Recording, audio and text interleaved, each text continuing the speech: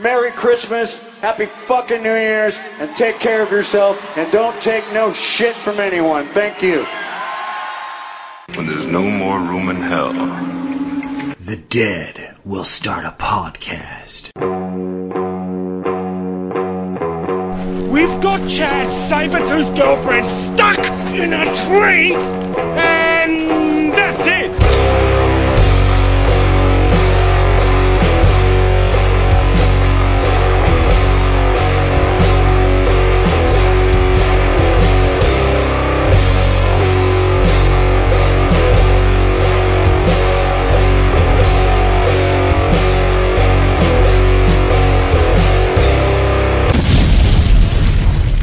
Hello, everybody, and welcome to No More Room in Hell number 27, also the final episode of 2020. With me, as always, it's Jerry Cortez. Mr. Venom, how are you doing? Greetings and salutations, Evil Dead fans. I'm doing pretty good, Mike. How you doing? Man, it's that time where we're about to tip over into 2021 and find out just how better or not so better it's going to be, but I'm hoping for the better. Also joining us, as always, it's Derek. How are you doing, Derek? I'm glad you finally got that right after like 27 episodes, Michael.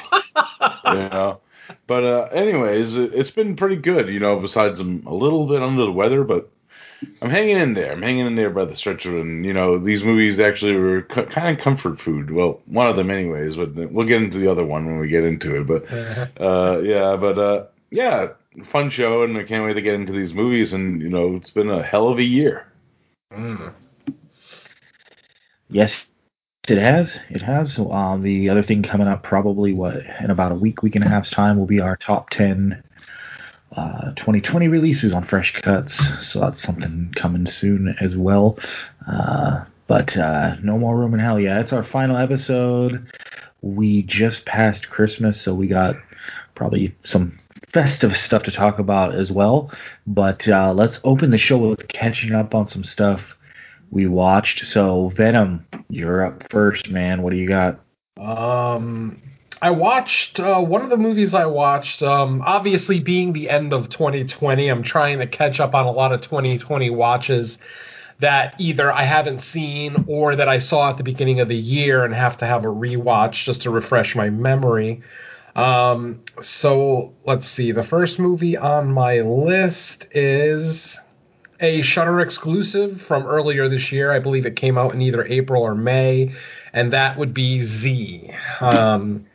This is one that I didn't really jump on right away because, the imaginary friend gone wrong subgenre has never really been, a favorite subgenre of mine, but I gotta say, man, the first two acts of this movie I actually really enjoyed. I know a lot of people are probably gonna, say the same things that they say about a lot of slow burn movies. It's too slow, the pacing isn't on point, blah, blah, blah. But ultimately, I like these types of movies, these kind of slow moving haunted house type films, even though this isn't truly a haunted house situation, more of a haunted child. But Unfortunately, we don't really get to see Z very much throughout the film. We get a couple of flash shots of him, and when I say flash, I mean literally like a second or two on the screen before the lights go out or the scene changes. So, and the thing is, too, is that he's in a different form every time we see him. And, one time we see him, he's in a much friendlier looking form, not very menacing looking, but then later in the film, he looks like an absolute fucking deadite.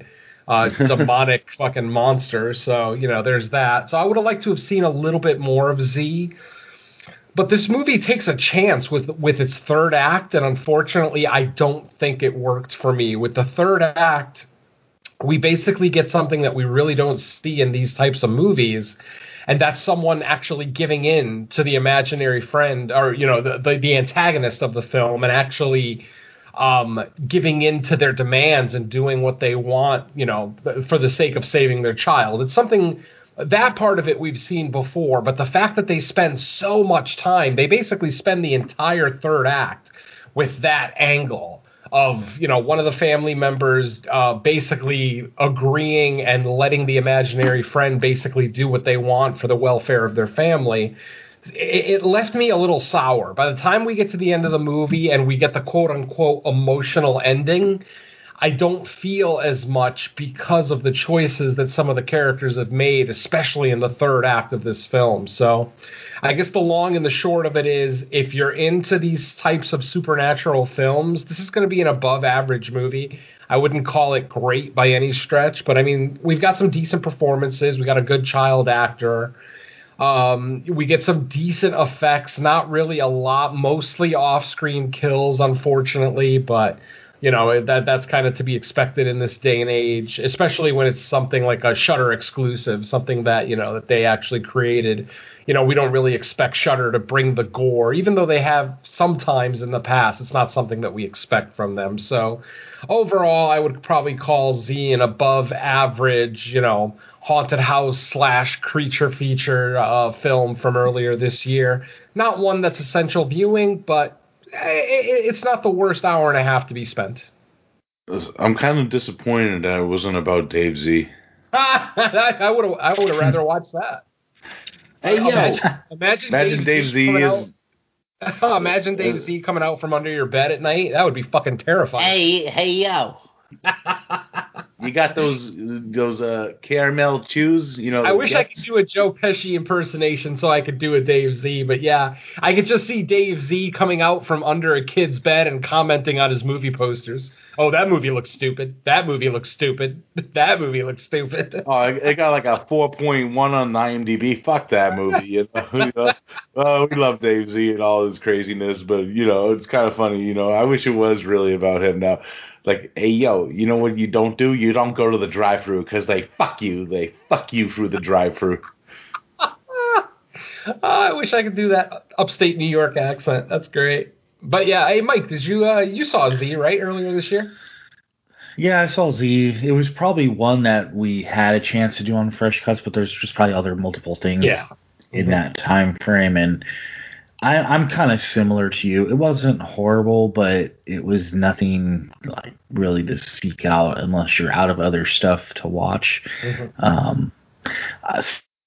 Even like the details as you were going over it, I was like, oh yeah, because I just had forgotten a lot out of it. It's not. Yeah, it definitely came out in the first half of the year. So unfortunately, it's going to be one of those ones that it's not ultra original, so it's not going to be like sticking out in your mind, especially 6 to 8 months after you saw it. So I totally understand why most wouldn't remember it right away. Yeah, I think I've seen it too. It's just it's been a while. Yeah, I don't think the movie leaves enough of an impression with the viewer because of the lack of getting to see the monster Z. Maybe if we would have seen him more, maybe if it would have had a more visible role, it might have left more of an impression. But because we get to see Z so infrequently, it just kind of turns into a psychological, horror, barely horror, more like a psychological thriller. But still, there are some decent deaths, even though, like I said, they're off screen. We get to see the aftermath, especially the aftermath of the dad's interaction with Z. I thought that was a cool little reveal, but again, we didn't actually see it happen, so it takes a little bit of the power away from that. But I don't know. All in all, like I said, above average. Nothing great.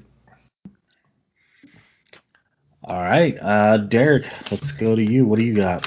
I've been rewatching a lot of stuff too, so I'm going to try to mix it up a little bit and not do every 2020 watch I've been watching, just in case, to keep my list a little bit more secretive for you guys. I like to do it that way, like my thoughts.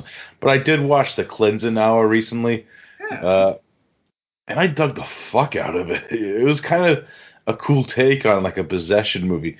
I wasn't expecting like this, this fake television persona, like internet media priest that fakes exorcisms. And then all of a sudden a real exorcism possession happens in the middle of like the film. And I wasn't expecting that from this. And, it was kind of a unique twist. And I liked the way that it went through the story. And, that ending was metal as all hell. I was loving it. The effects by Tom Woodruff Jr. were amazing in the movie. It was just a great ride. It was just a fun ride for me. I really enjoyed that. It was a different, it's always like the same possession film over and over again is the ones I'm like, you know, I like to see a little bit of difference in some genres, and that's definitely one of them. It's one of those genres where I like to see a little unique takes on them. Mm-hmm. And this one is definitely a unique take, and I really enjoyed it for that. The acting, it works for the film, I think. You know, the priest, I heard a lot of people saying that he was a terrible actor. I'm like, no, because he's being in fucking Con Man. He's acting the way that he's reacting in the scene, like he's supposed to be a faker and shit. And then all of a sudden, oh, what the hell am I supposed to do? You know, like he wasn't ultimately the priest, or you know, the perceived priest. Really wasn't that compelling a character. I wish they wouldn't have set him up right from the start to be kind of an asshole douchebag. I would have liked to have seen like a reveal, like maybe for the first act of the film, he actually acts like a priest who actually believes in all the things that he's talking about. Yeah. And then in the second act, give us the reveal that, oh no, this is all bullshit. This is just, you know, we're doing this for money. It might have made his ultimate end a little bit more emotional. There might have been more of an emotional impact there, but because he was such an asshole, you don't really feel a whole lot for him. Now, the one thing I do want to praise about this movie is our main female actress. I'm not sure what her name is, but I thought she did a great job as the possessed girl. Whether she was possessed or not, I liked her minimalist makeup design, but just the eyes. She had these big eyes. Naturally, she had big eyes. So when they put the demonic contact lenses into her eyes, they looked even bigger, and I loved that.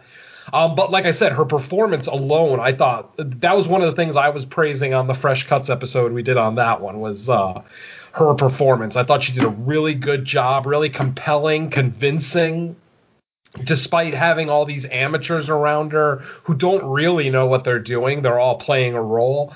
I honestly thought that she was the highlight of the movie for me. The effects overall is probably the highlight of the movie, but the highlight performance, I would say, is hers. Yeah, I liked her too, and you know, I actually did like Kyle Gallner as, you know, his friend / the girl's boyfriend. I seen him in a few movies, and it's weird. Like he was in like the terrible Nightmare on Elm Street remake, and you know, in Jennifer's Body, and it's like I'm like, why does this guy look familiar? And I'm like, oh shit, it's that dude, you know. But yeah, Tom Woodrow, always loved his effect. I actually talked about him on the Santa Claus trilogy show on Cinema Attack, because he did all the effects for the reindeer and shit for the hat. So it was kind of weird. I watched those back to back. I'm like, whoa, that's kind of cool. But yeah, I had a blast with it either way. You know, acting's acting. I don't really judge horror movies on acting, because, you know, I would hate every Friday the 13th movie if that was the case. You know, you know. So that's valid. Yeah, I mean, I'll always bring it up. Just, you know, I'm basically a glorified film critic, so yeah, I'll bring it up if I don't like the acting in it. But it's rare that I'm going to pan a movie specifically for its acting. It has to really, really fucking bother me to. It has to be very, very noticeable for me to actually bring it up as a thing. Yeah. That really brings it out of me. Like, you know, if it's like something with a little bit of production and good entertainment, and even like if the story is interesting enough, it will keep me intrigued, you know. And sure. And that's strange. But yeah, it was, you know, and that was what this movie was for me, anyways. You know, I think they all did good for what they had, and you know, it elevated with like the effects and other things within the movie. Yeah, absolutely. I mean, I totally agree with you. I had a blast with the movie. I thought it was great. It's probably a top 3 possession movie for 2020 for me, because this year we actually had a couple of really good ones. Specifically, Metamorphosis out of South Korea was my absolute favorite exorcism film of the year.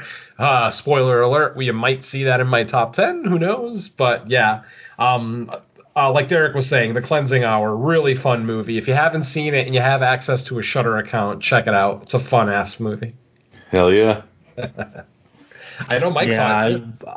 Yeah, I had a lot of fun with it too. I love when movies manage to take like kind of like a familiar premise but put it in a new setting that you haven't seen before.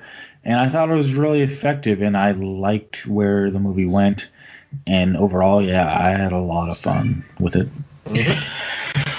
Which, I guess, brings me to my first one. So I'm going with a Christmas-themed thing here, and that would be the Creepshow Christmas special. I don't know if one or both of you have seen it, but man, I had a blast with this. Much the opposite of what was the other one? Was it the Halloween animated Yeah, special? the Halloween one that it that was gets. out? I feel like the Halloween one is getting unduly panned. I will fully admit that the two episodes in the Halloween special aren't the most original things out there. There's no real swerve. Like, there's no mystery. They're very straightforward stories right from the beginning. You can kind of see the ending coming a mile away. But I loved them. I think I was definitely in the minority on the Halloween special. I actually liked both stories. I thought they were, one of them was a very subtle, quiet type of horror with just a guy by himself. And then, of course, The Circus of the Dead gave me exactly what I would expect from a short called The Circus of the Fucking Dead. So I had no complaints about the original, despite a lot of other people having them. Yeah. The thing with the Halloween, I didn't think they were horrible. Nah. Oh, and I was just gonna say I didn't think they were horrible. I've had fun with them. I thought they were okay, but yeah, definitely a lot of people just disliked them like a lot. And I can see why they disliked them. They were, like I said, they weren't the most original stories out there. They didn't really have much mystery to them, much of a swerve. There was no twists. Both stories were very straightforward. I thought they were both pretty well written, pretty well performed. I don't know. I think I just liked it way more than most people. And then, of course, Christmas, I'm right there with you. Christmas special knocked it out of the park. I absolutely loved it. Yeah, I love that. It starts off kind of bizarre to begin with. We have like a Shapeshifters Anonymous or some variation on that, and you're already like, okay, this is going to be kind of weird and cool. And then as they're citing like their oaths, it's like, oh yeah, and we hate Kris Kringle, and he's like, what? And then things really take a turn. And I'm just glad they like fully embraced the bizarre, the bizarreness of it. And then we got a really cool showdown for like the last half of the episode. So I was really impressed with it. Nice, yeah, it was pretty good from what I remember. I was kind of tipsy when I was watching it. I was very tipsy, but yeah, I did enjoy it. Yeah, I actually ended up throwing it on a second time. I think it was Christmas Eve because I was cooking with the kids. I think we were making cookies or something, and I was like, man, I need something I can just throw on that I don't really have to like pay full attention to. So I was like, oh, I'll throw that on again, and yep, it was still really cool. Okay. All right. Back to you, Venom. All right. So, sticking with my theme of going back and watching 2020 movies that I missed the first time, and once again going back to Shudder for one of their exclusives, that would be The Beach House. The Beach House, when I first read about it, when it was first released, it just sounded like a really subtle story that I wasn't really 100% sure that it would interest me. And then I finally watched it last week. Holy shit, am I mad at myself. I fucking love this movie. This was the shocker of the year for me as far as a movie that I skipped and may actually end up in my top 10. I can't get over that I missed this the first time. But yeah, incredible performances. Basically we have a young couple going and spending some time at a of course, the titular beach house. Unfortunately, they don't actually have permission to be there from the owner. The owner actually, it turns out to be the father of the young protagonist, the male protagonist in the movie. But he and his girlfriend go. They go there without his permission, and when they get there, there's already a couple staying there. And, the wackiness just kind of ensues from there once, the water starts getting almost oily, a little thick, if you will. And then suddenly these odd creatures start coming out from the beach. I say odd creatures. I don't necessarily mean by like monsters, but just like these weird jellyfish looking things that are about the standard size of a jellyfish, but they definitely look more Lovecraftian than your standard jellyfish. And I'd probably be comfortable in calling The Beach House a very Lovecraftian story. The lack of explanation of what these things are coming out of the ocean, and then the final girl's kind of acceptance of what's about to happen and almost welcoming it at the very end. So, that's The Beach House on Shudder. Definitely more of an artistic horror film. You're not getting a blood fest. In fact, most of the kills in the movie are fairly bloodless, if I remember correctly. But anyway, it's definitely more one of those, high-end artistic type of horror films. So again, anybody who knows me knows that I love that kind of, if you will, A24 style of horror, and The Beach House absolutely worked for me. I will definitely give that another rewatch before I put my top 10 together, because that's a very viable contender at this point. Mike, I know you saw The Beach House. What'd you think of that one? Yeah, I mean, it was a good slow build. This is another one that's kind of like divided people. Mm-hmm. I think where it went, it was good. I mean, it's definitely, you can tell that it's a lower budget where they're working with like the funds they have. I thought, there was a completely gross scene involving a foot later on it that was really effective, and I think something like that becomes effective because you're not getting tons of stuff throughout the movie that softens the big punch later on. And I thought the movie was effective. I definitely would have to watch it again to see if it would be in contention, just because this is one of those years where I really feel like I have probably a really strong 5 that aren't going anywhere, and then the rest of the list is going to be hard just because there's so many movies within millipoints of each other. Sure, but I did like The Beach House. Yeah, it's another one of those ones that just slipped through the cracks on Fresh Cuts. Yeah, I did enjoy it. Currently, my top 10 is sitting at 16 selections. I actually have a lot of good stuff rated like 8.5 or above, and obviously we don't rate on the shows, but I do rate personally so I can put my list together at the end of the year. And I've got a good 15, 16 titles, and I'm still not done. There's still some 2020 titles like The Spell and The Call that I still haven't seen that I need to check out. So I probably still have at least 4 to 6 more 2020 watches left to watch before I can really be confident that I have the best top 10 that I can have. But The Beach House was a pleasant surprise. And if anybody else has slept on this movie the way I did, check it out. It's once again, it's on Shudder. So if you got access to a Shudder account, check that shit out. Derek, did you get a chance to see this one? It's actually in my queue to watch after this episode. So there you go. Yeah, so I'm glad you guys kept a little spoiler free of that one. So good shit. So but it sounds cool from what I hear from it, the way you described it. It sounds like up my alley. Yeah, it's like I said, slow burn, not incredibly long if I remember correctly. It might be right around 90 minutes. Good production value. Obviously, they're shooting on a beach, so it's easy to get nice cinematography when you have such a beautiful locale. So the movie looks nice. The nighttime shots look good.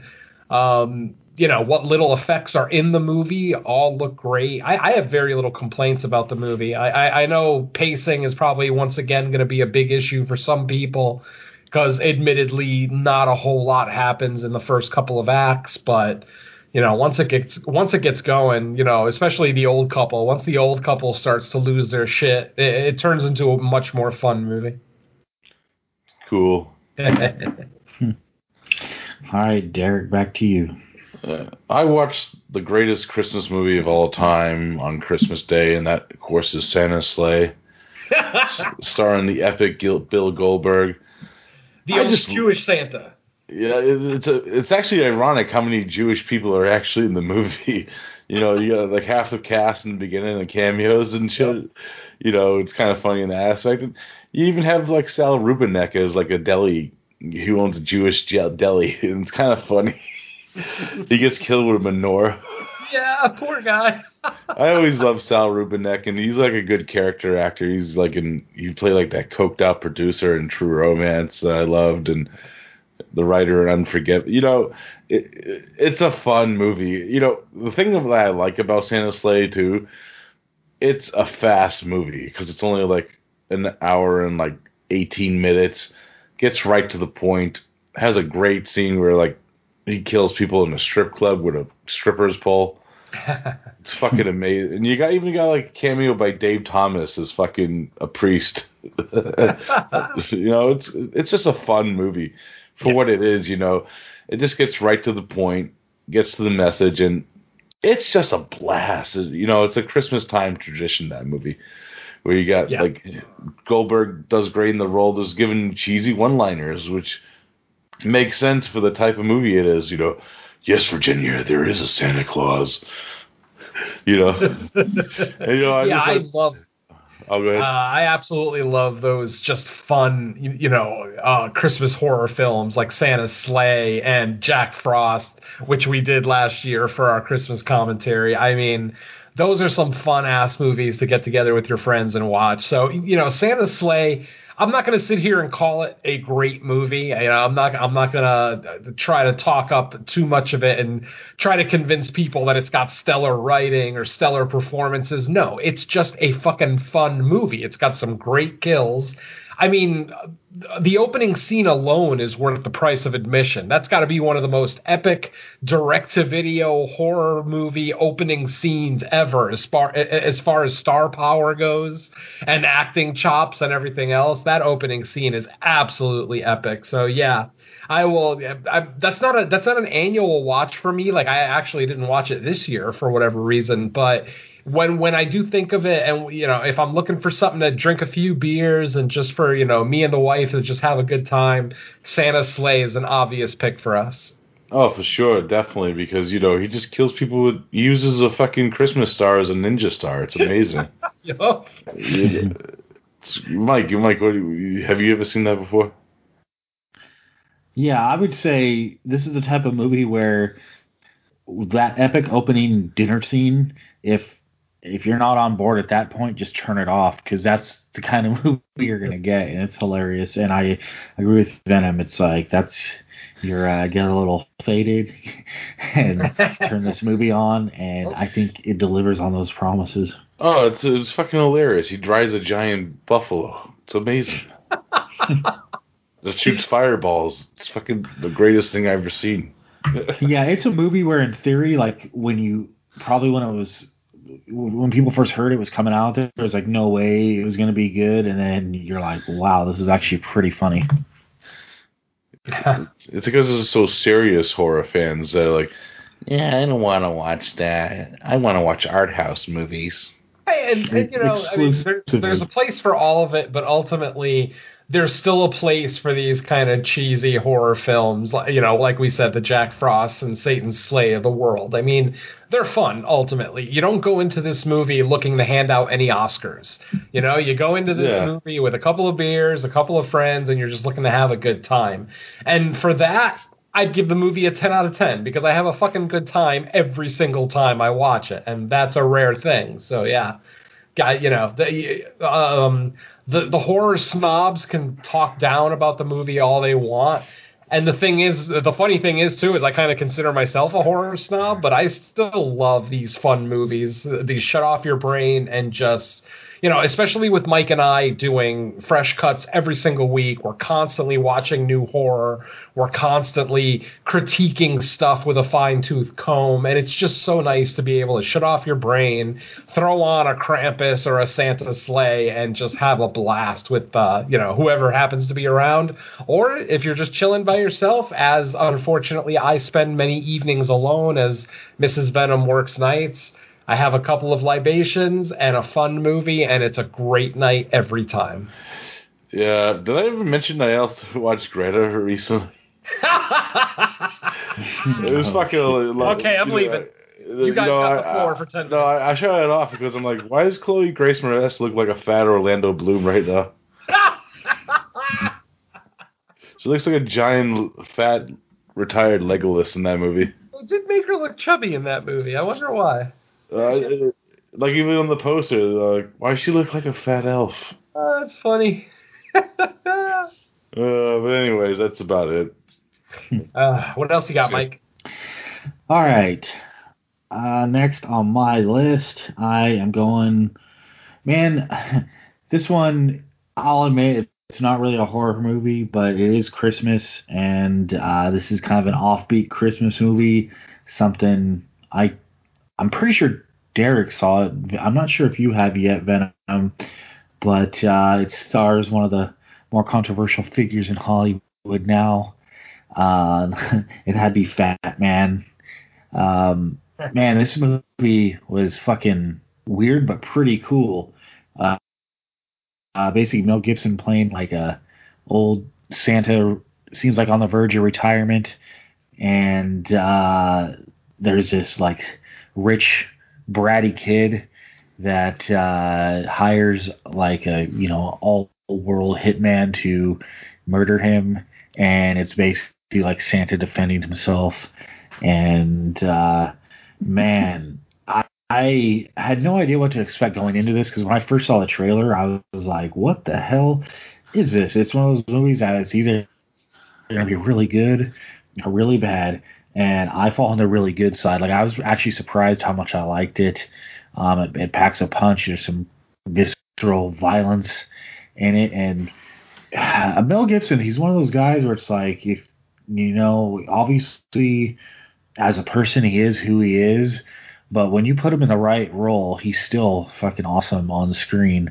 And man, I had a lot of fun with this. It's still somewhat new, so it's like I don't want to get into every little detail about it, but I would highly recommend, if you're looking for something like winter Christmas themed that is obviously new, something way different from mostly what you've probably seen before, I recommend Fat Man. Have either of you guys seen it? I have. I have What not. do you think? But based on your description, it sounds like Lobo, the movie without Lobo, which if it comes off the same as the comic book series, I'm okay with that. It's pretty awesome. And, Walter Goggins as the Hitman, I always like Walter Goggins. Even like in bad movies, his roles are always interesting. And it's a really interesting movie. And, it's kind of interesting who Mrs. Claus is in the movie. I don't want to kind of... It's kind of an interesting aspect that you don't really see. And like, wow, they did that. They went there. Nice.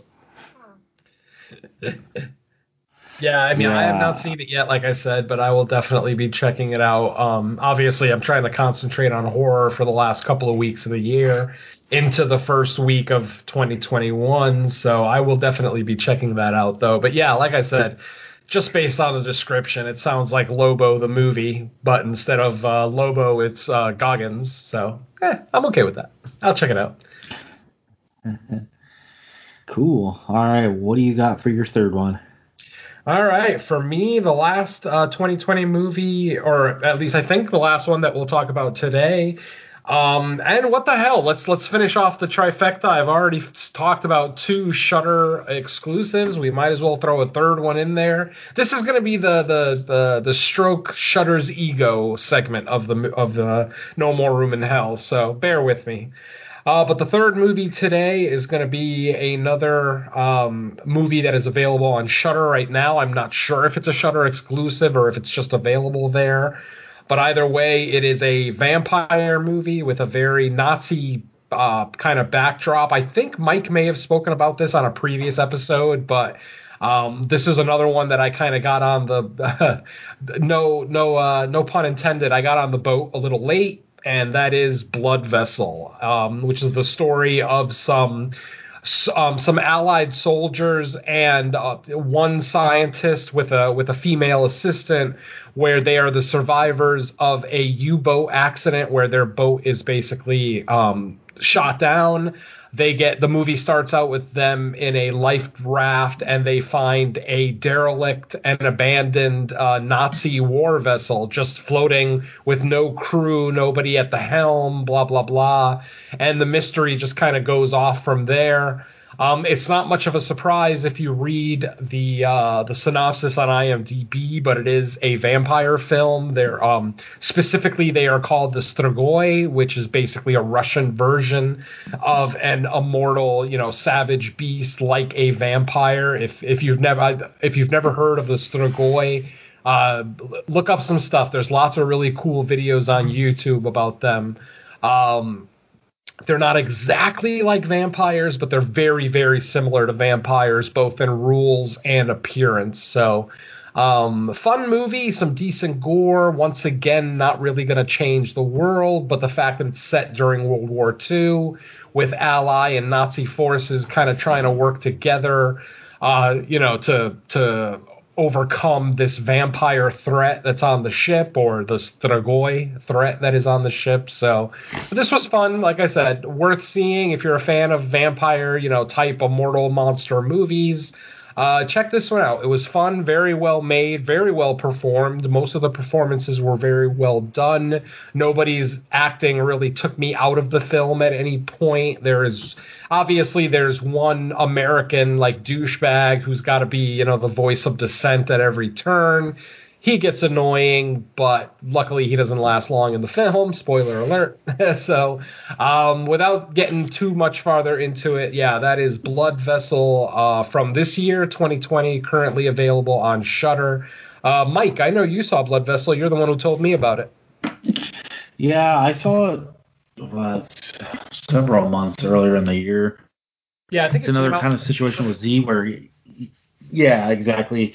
Some of the details, I'd have to watch it again, but I remember overall liking it. I liked where the movie went. I thought it was another interesting premise, and I was pretty pleased with it. Another one that's kind of probably going to be bordering somewhere, maybe just not on the list, maybe just on the list. I don't know, man. This was a fun movie. I'm not sure if it's really a contender for me, because, that's the best I could say, is that it was a fun movie that was fairly well made. I did like the creature design on the creatures, all three of them, including, their daughter, who, you're not aware is a Strigoi right away. But, yeah, I really like that one. Derek, did you get a chance to check out Blood Vessel? Yeah, I reviewed it the last show. Oh, okay. Well, that makes sense then. Because I knew you guys both saw it before I had. And like I said, all three of my movies this week, for what we've been watching, are basically 2020 movies that I missed out on the first time. But I want to make sure that the listeners, if you guys are doing the 2020 scramble like we are, I wanted to point out these 2 or 3 movies that I thought would definitely be worth your time. So. Yeah, I really dug it from what I remember. I like the aspect where the only star that I knew died in the first 5 minutes of the movie. Yep. the dude from the Meg, the doctor from the Meg. Yep. It was oh, it's that guy. And then bam, gets fucking... Well, it's not really a spoiler because it happens in the first 5 minutes of the movie. He gets killed by the fucking boat propellers. It's fucking great. Chopped up. Loved it. He's like, that's when my paycheck ends. Hey, he had an easy job. Good for him. I know. Yeah, I liked it though. It was pretty fun and unique for that type of boat horror. You don't really see vampires on a boat. Yep. Very true. All right. Derek. Where? Yeah, I was like, wait a minute. Sometimes when the person who's next ends up talking last about the previous movie, I'm like, oh yeah, wait, it's still their turn too. So, Derek, what do you got for the third? I watched Day of the Lord, another possession movie. This one's on Netflix. Really dug it. Again, actually some unique possession movies coming out this year. In the sense where they're just different, and I like the aspects of them. And very interesting, this one's, of course, Spanish also, which actually kind of made me interested more in it because, you never really get to see a lot of Spanish-produced possession films. There's a few out there. But, yeah, I dug it. Great performances, great location. I like the set design of, the house that this takes place in. And, yeah, it just goes into places you never see, and it's fucking nuts. It gets nuts. Fucking great. I agree. Fucking Day of the Lord gets pretty wild. This is one I think I was going to bring up to do on Fresh Cuts, but it must have been a week where something more major hit that I didn't want to put off. But, man, once this movie gets going, some of the things that happen during all the exorcism stuff involving some of the characters I was kind of sitting there like, wow, I really hope like no one else walks into the room right now because it's getting pretty crazy and over the top. I think there was one point I was almost laughing at like where they went in some places.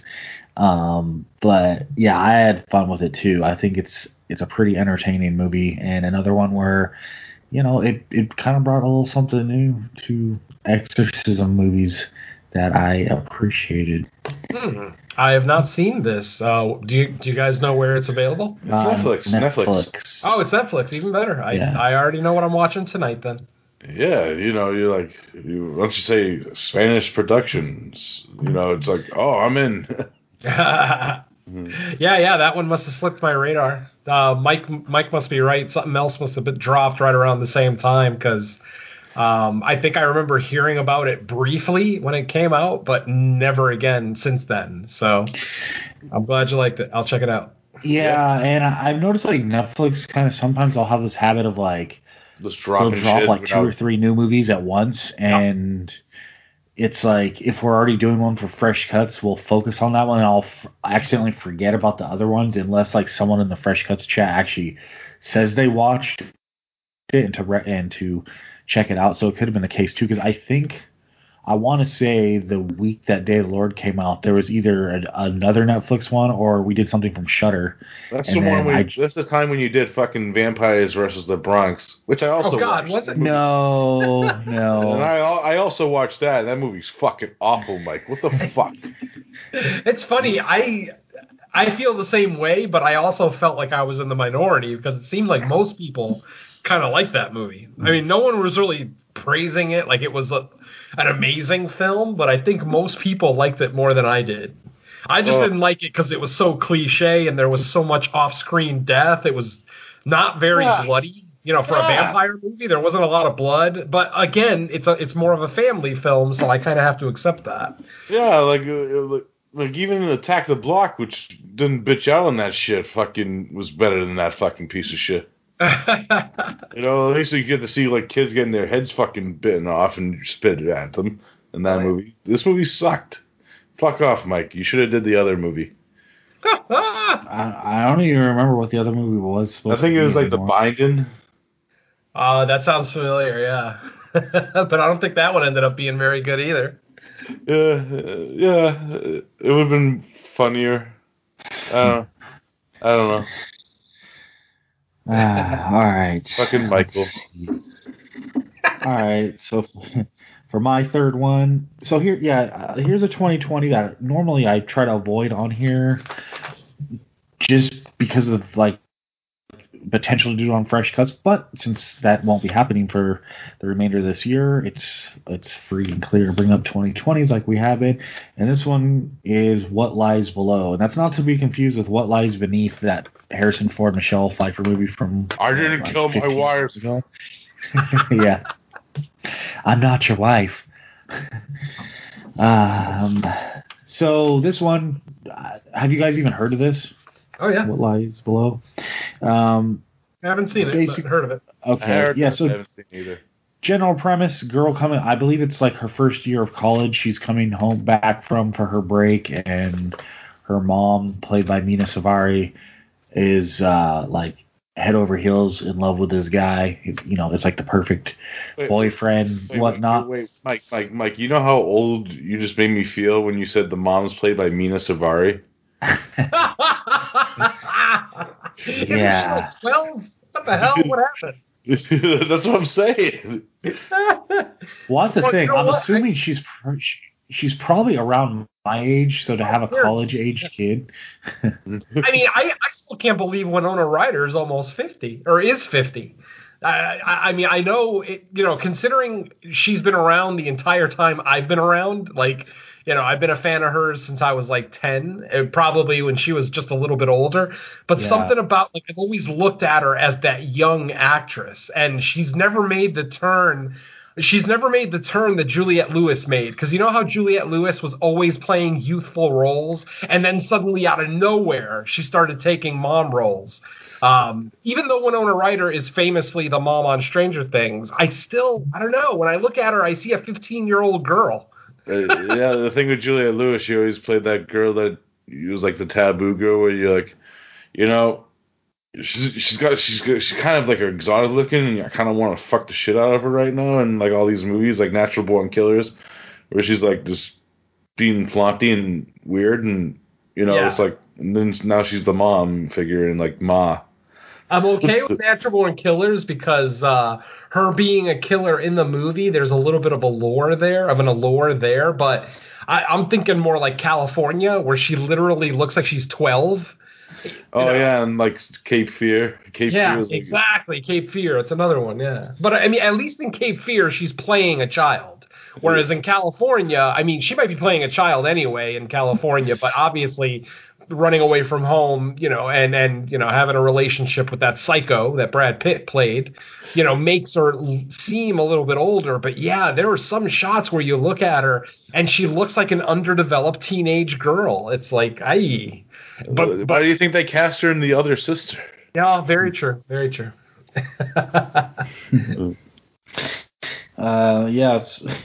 So basically, yeah, Boyfriend Too Good to Be True. Obviously, some peculiar things start taking place with him in just a situation, and then it kind of turns into like her trying to figure out what exactly is going on. And I gotta say, the reviews for this one were all over the place. Most people I talked to, like, you know, our podcasting circles, haven't seen it, so I didn't really get a chance to like get much opinions of it going into it. It was kind of late at night, and it's only, I think, 84 minutes. So I was like, all right, this is something I can watch at night. And I actually kind of liked it. It got like the conclusion's pretty dark. Like I wasn't for some reason, I thought like they were gonna like, oh, let's go this certain route with wrapping things up, and no, it went like the exact opposite. And I think when we're talking about how actors, how much like older some of them are, sometimes I'll make the mistake where like an actress like Mina Savari, so she's in like American Beauty and American Pie movies, like right in the late 90s. So I'm almost thinking her character's age is her age. So I'm like, oh yeah, she's probably this old now. But I'm like, actually no, because she was probably in her like early 20s playing like a teenager. But yeah, she still doesn't seem old enough to have a college age kid in the movie. But you know, get beyond that. And I actually did end up liking this movie. I would say, I don't know. I would, Venom, and you guys, since you guys are both, if you're still doing the 2020 Blitz, I would throw it in there just to see. I think it's one of those, you know, I don't want to get too much into it, but I think that you guys will like it, whether it's like a contender or not. That's going to come down to the individual, but I would still recommend it. Nice, yeah, I'll check it out. You know, I like Mina Savari. You know, the movie I always think about is Spawn, the fucking crystal meth movie. Oh God, yeah. I love that movie with a passion. It's like it's all dirty and grimy, and everyone's just gross, and it's fucking great. All right. Well, do we have any bonus watches we want to bring up? Well, I brought up fucking the Fat Elf movie, aka Greta. I mean, I could keep going, but there's no real need to. I don't think I'm really opening anybody's eyes with my picks. Like I said, I'm just watching stuff from the first half of the year that I missed. Yeah, I'm pretty much. I kind of want to keep some of my 2020 watches secret, just in case. You know, I kind of want to talk about them when we actually do that show, Mike. You know what I mean? Yeah, exactly. That's a good idea. I did accidentally watch half of Hellraiser because it came on Tubi after Wither was over. Which one was it? Inferno? No, Hellraiser. The first Hellraiser. Yeah, the first one. I was watching Wither on Tubi, and then I like left the room after it was over, and I came back and like the Hellraiser title was coming up. I was like, oh well, I might not watch it, but I'm not going to turn it off. And then like an hour later, oh, I'm still sitting here watching Hellraiser. Okay. But yeah, that's pretty much. I mean, the last couple of weeks have been busy with all sorts of like family stuff and holidays. So pretty much the same. I haven't. There's been plenty of days where I intended to watch lots of movies, and next thing you know, it's night, and I'm like, fuck, I haven't watched shit. Yeah, it's the same with me too. Like Christmas happened, and I'm like, I'm gonna watch a movie tonight. Never happened, and I had to watch the 2 movies for tonight. You know, it's like, oh god, here we go. Gotta watch Primal, and I'm like, then I finished Primal. We'll get into it. And I'm like, oh god, but okay. All right. Well, if that's going to wrap up what we watched, we will transition right into some news. You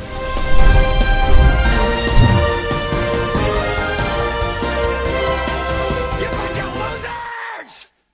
You're working with a professional here!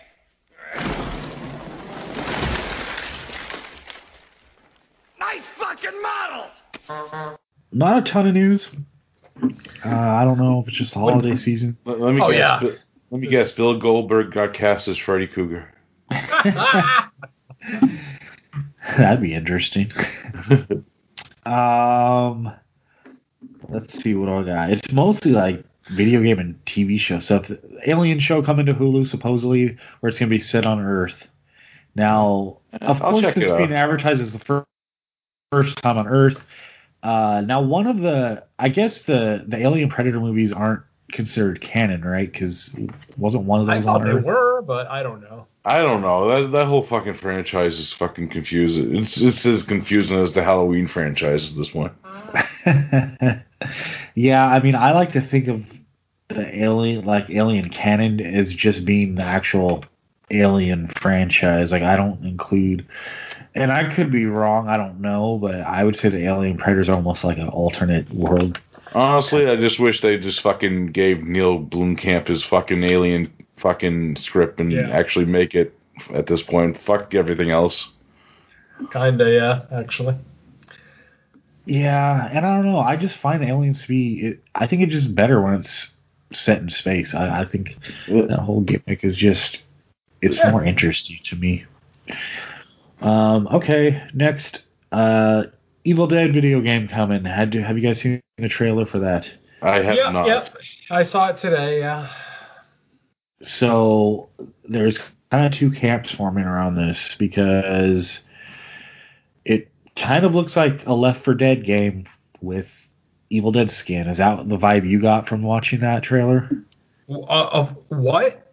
Say that again? It kind of feels like a Left 4 Dead type game, but with I can see that, yeah. I mean, it shouldn't really be a horde type game, since, I mean, in Evil Dead, there were never really hordes of these things. I mean, I guess Army of Darkness, you can make the argument, but I don't know. I'm not ultra excited, and I say that from personal experience, because I actually have already worked on an Evil Dead video game, Evil Dead Degeneration from back in 2006.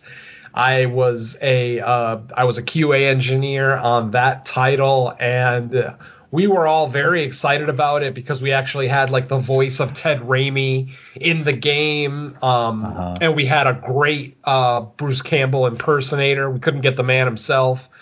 And we were all pretty excited about the game, and then it came out and it just kind of flopped. And, you know, despite all our excitement, you know, both from horror fans and gaming fans, it really didn't do much. Now, obviously, we're talking 2006, you know, technology is advanced. I'm still going to get the game regardless. I still haven't bought a fucking game. I spent $1,200 on brand new consoles over the last month, and I've yet to buy a game for them because I'm broke because of Christmas, obviously. So, on top of the fact that there's no real, you know, other than maybe Spider-Man, there's no real must-have launch title on this generation for whatever that's worth. So, but yeah, I mean, I'll still get it, but I'm kind of curbing my excitement just because I've lived it once already. And I like that game you worked on. That's a shame. I liked it too. I mean, it's not a great game. It doesn't reinvent the wheel by any stretch, but I thought it was fun. I thought it had voice acting.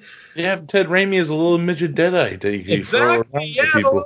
The little Deadite. Oh, that's what we thought. We thought that little Deadite was going to be huge, that he was going to become like somebody in the cinematic universe, that maybe that was a character that they could maybe bring in later, because we purposely wanted Ted Raimi to play that role, like I said, with the intention of making it a recurring character, but unfortunately never worked out that way. They suck. People suck. I blame Mike Merriman. Yeah, gamers are fickle. Well, I remember Fistful of Boomstick was really good, and then Hail to the King was like okay. But those actually had single player campaign. You know, there was like a storyline and everything. The trailer to the new one, it kind of makes it seem like, you know, it's along the lines of like a Friday the 13th game or a Dead by Daylight or Left 4 Dead. I hope not. Like, I'll probably still get it just because it looks fun. But the main thing about those types of games to me is like they're much better when you're actually playing with friends, like co-op, than just playing with strangers. Just because like I'd rather talk to my friends playing the game than just random people who are just going to be boring, or, you know, they're not going to form some strategy. Everyone's just going to run out and do their own thing and get killed anyway. Yep. We'll find out though. Maybe either way, I'll get it. I'll let everybody know how it is.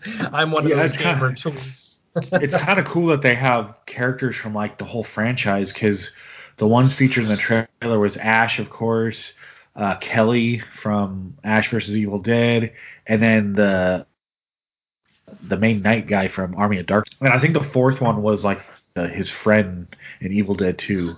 Now the cool thing was if you could be Henrietta and just float around the rooms and shit. Great. Hell yeah. I'd imagine like if Kelly's in it, then maybe Pablo will be like an unlockable character. I'm sure there'll be more than this for. They should have like 15 Ted Raimis from Army of Darkness. You could have my steel. You could have my axe. Plays like 15 different characters in that movie. It's fucking amazing. Maybe they'll unlock Eric the Red and Linda. You live in a barn. Oh wait, you do live in a barn. In other gaming news, coming to the Switch next year, Ghost and Goblins, a new one. I think it's called Resurrection. So, like when I made my post about it, that's going to be the greatest first level that I never get past, because can't get so hard. Yeah, I'm playing the original Ghost and Goblins, and I'm like, fuck this game. Yeah, fuck it up its ass. I know. I'm like, how the hell did I play these? It's difficult. It looks beautiful, you know, on the Switch, but I'm like, man, it's going to be frustrating to have this nice, brand new, awesome looking game, and I can't get past the first fucking level. Then your kids play it and they beat it. Yep. Laughing at me the whole time. Daddy. You suck. I bet you couldn't beat Mario.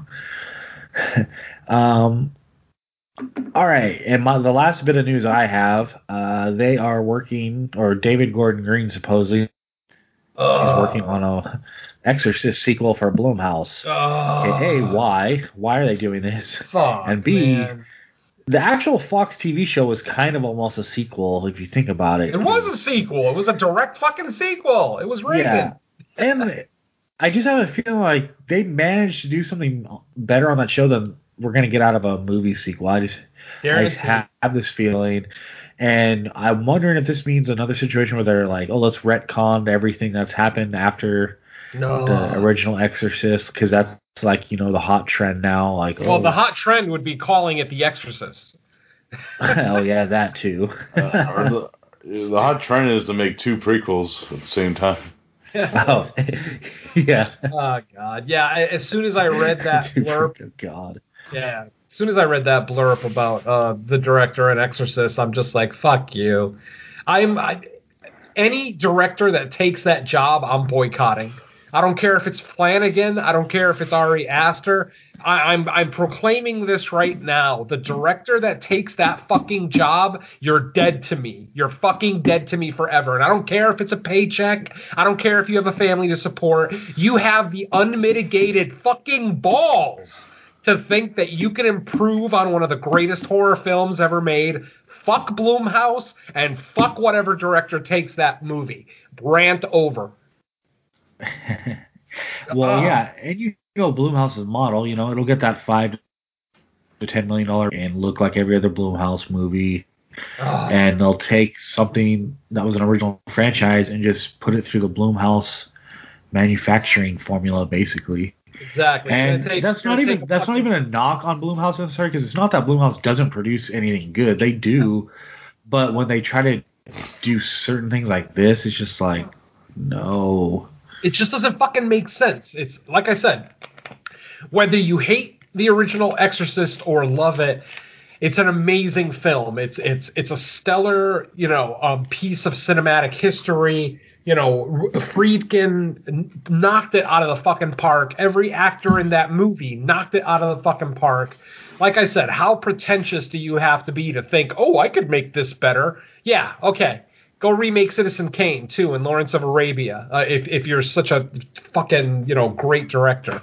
I just think it's hubris. It's fucking hubris if a director takes that job. So, like I said, I'm sticking to that. I'm absolutely sticking to it. Whatever director takes that job, I am fucking done with them, and I'm never watching their movies again. Bah. Well, sometime in 2021, we'll have to do the update to the story when Blumhouse has decided to make it PG-13. Oh, well, that's good. That's another episode you get to do by yourself, because I won't watch it. Yeah.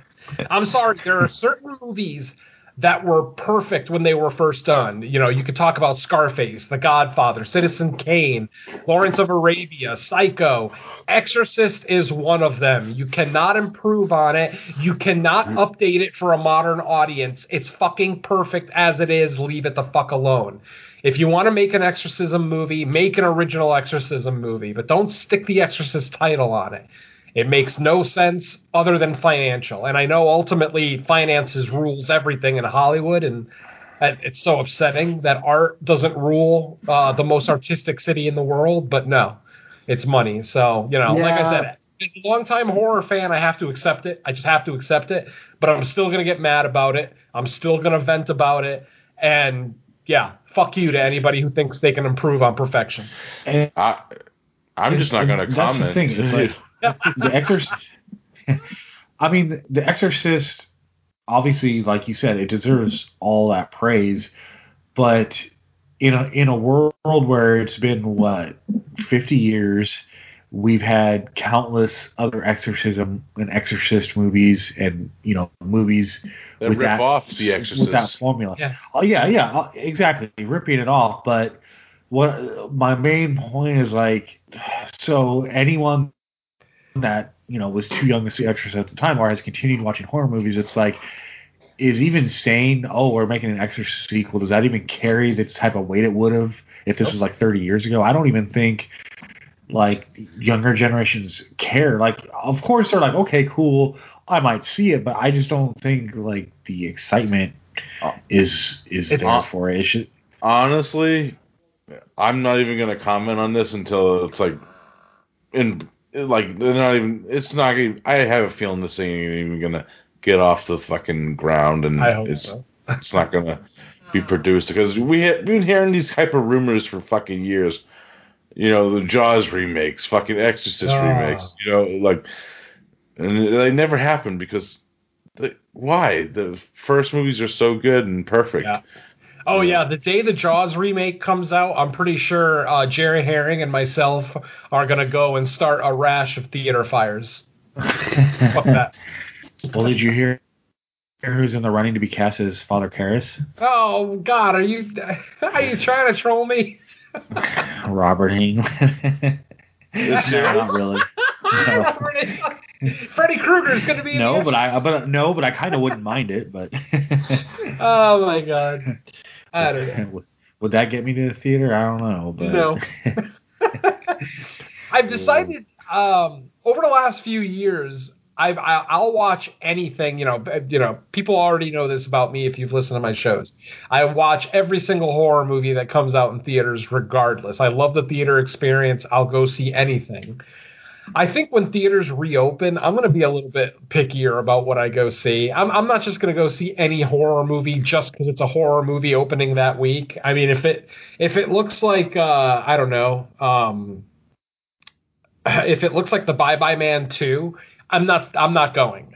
And even though I do have the monthly pass, so it's not like I'm actually paying for individual tickets, I still feel like I'm supporting a terrible movie. So I think I'm going to be a little bit more meticulous about what I watch once theaters open back up. And I know a lot of people are hearing that and wondering what the hell I'm talking about, but unfortunately in California, theaters are still not open. Theaters, casinos, sporting events, arenas, any place where people can gather, still shut down in California because we suck and we can't listen to doctors. So, what do you... I don't know about you down there in SoCal, but we didn't even get like the mini reopening that was supposed to happen around like August. It was set to reopen, and like on my Regal app, you saw showtime start to fill in, but then before they actually opened, it was like, nope, everything's going down again. Yeah, it was like less than a week before the date. Yeah, it was the same down here. We were all expecting it. I actually had tickets purchased. Like I already had, I forget, it might have been Tenet or something, but I know I had a ticket purchased for something and it got canceled because, they closed everything again. So, I don't anticipate movie theaters in Southern or even Northern California being open for at least until the summer, maybe later. They're not open here either. Oh, they're not? Oh, okay. I was pissed because that reopening week they were going to be showing Saint Maud. And I was like, oh, shit, I can go see that. And then, of course, it didn't happen. And U.S. has still not got a release for it, even though it's coming to physical media next year. I know. It's all right, Mike. I'll let you. I'll take a picture of my Blu-ray when it comes in the mail. I bet. Hey, I got an be like, oh, this is the greatest movie. Oh man. Okay, that's all the news items I had. Did you guys have any news? Not at all, man. Skimming all the standard sites. It's all just top 10 lists and bests and worsts of the year and very little actual announcements. Like I said, I'm from working in the video game industry for as long as I did, over 11 years. December is basically a standstill for arts and entertainment. You know, the film industry, television. I'm not saying that they shut down, but they definitely slow down during December. So, there's not going to be a lot of news. I got some breaking news for you guys right now. Uh-oh. Simon Pegg has been cast as Father Merrin in the Exorcist remake. Oh, man. Oh, does that mean that Nick Frost will be Father Karras? Yes. No, other way around. It should be Simon Pegg as Father. Oh, wait, no. No, we were right the first time. Simon Pegg as Merrick, and Karras is Nick Frost. I'm on board. Okay. You're making a comedy, and I'm in. Oh, yeah. One movie I saw that I forgot to bring up, so I'll break the rules and just mention it now. The new Luz, or however you say it, Flower of Evil. Yeah, this one's a Spanish movie, so how would it be pronounced the Spanish way? L-U-Z. Luz. You said Luz, Flower of Evil. Have either of you guys seen it? No, I saw the other Luz from last year. Yeah, the one that's... the one that everyone thought I was talking about. I was like, no, not that one. Well, I mean, it's a weird title to have two movies in consecutive years have the same title. That's kind of odd.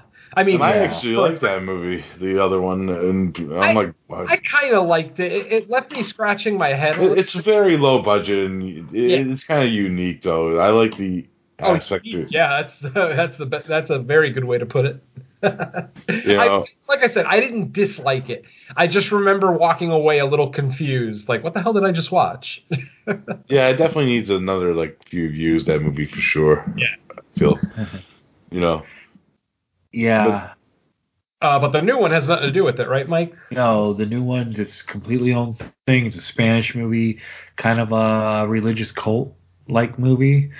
And I enjoyed it a lot, but I think it's going to be a polarizing movie. Midsommar 2. I could very much see it. Moods will fucking hate it. Moods will hate it. I love it. I still don't understand why he hates that movie, because to me that's the kind of Moods usually does like. But I mean, I'll give Moods credit. At least he has like a laundry list of issues with that movie. He doesn't flat out just say I hate it because it's stupid. Like, I mean, I actually had a conversation with him one day where he actually listed everything that he had wrong, every problem that he had with the movie. And even though I didn't agree with 95% of what was on his list, at least he was able to articulate why he doesn't like the movie. So I'll at least give him credit for that. But yeah, I mean, that movie's so fucking good. How the hell can someone not like it? But see, but anyways, Flower Evil, yeah, basically, an overbearing religious group / cult leader.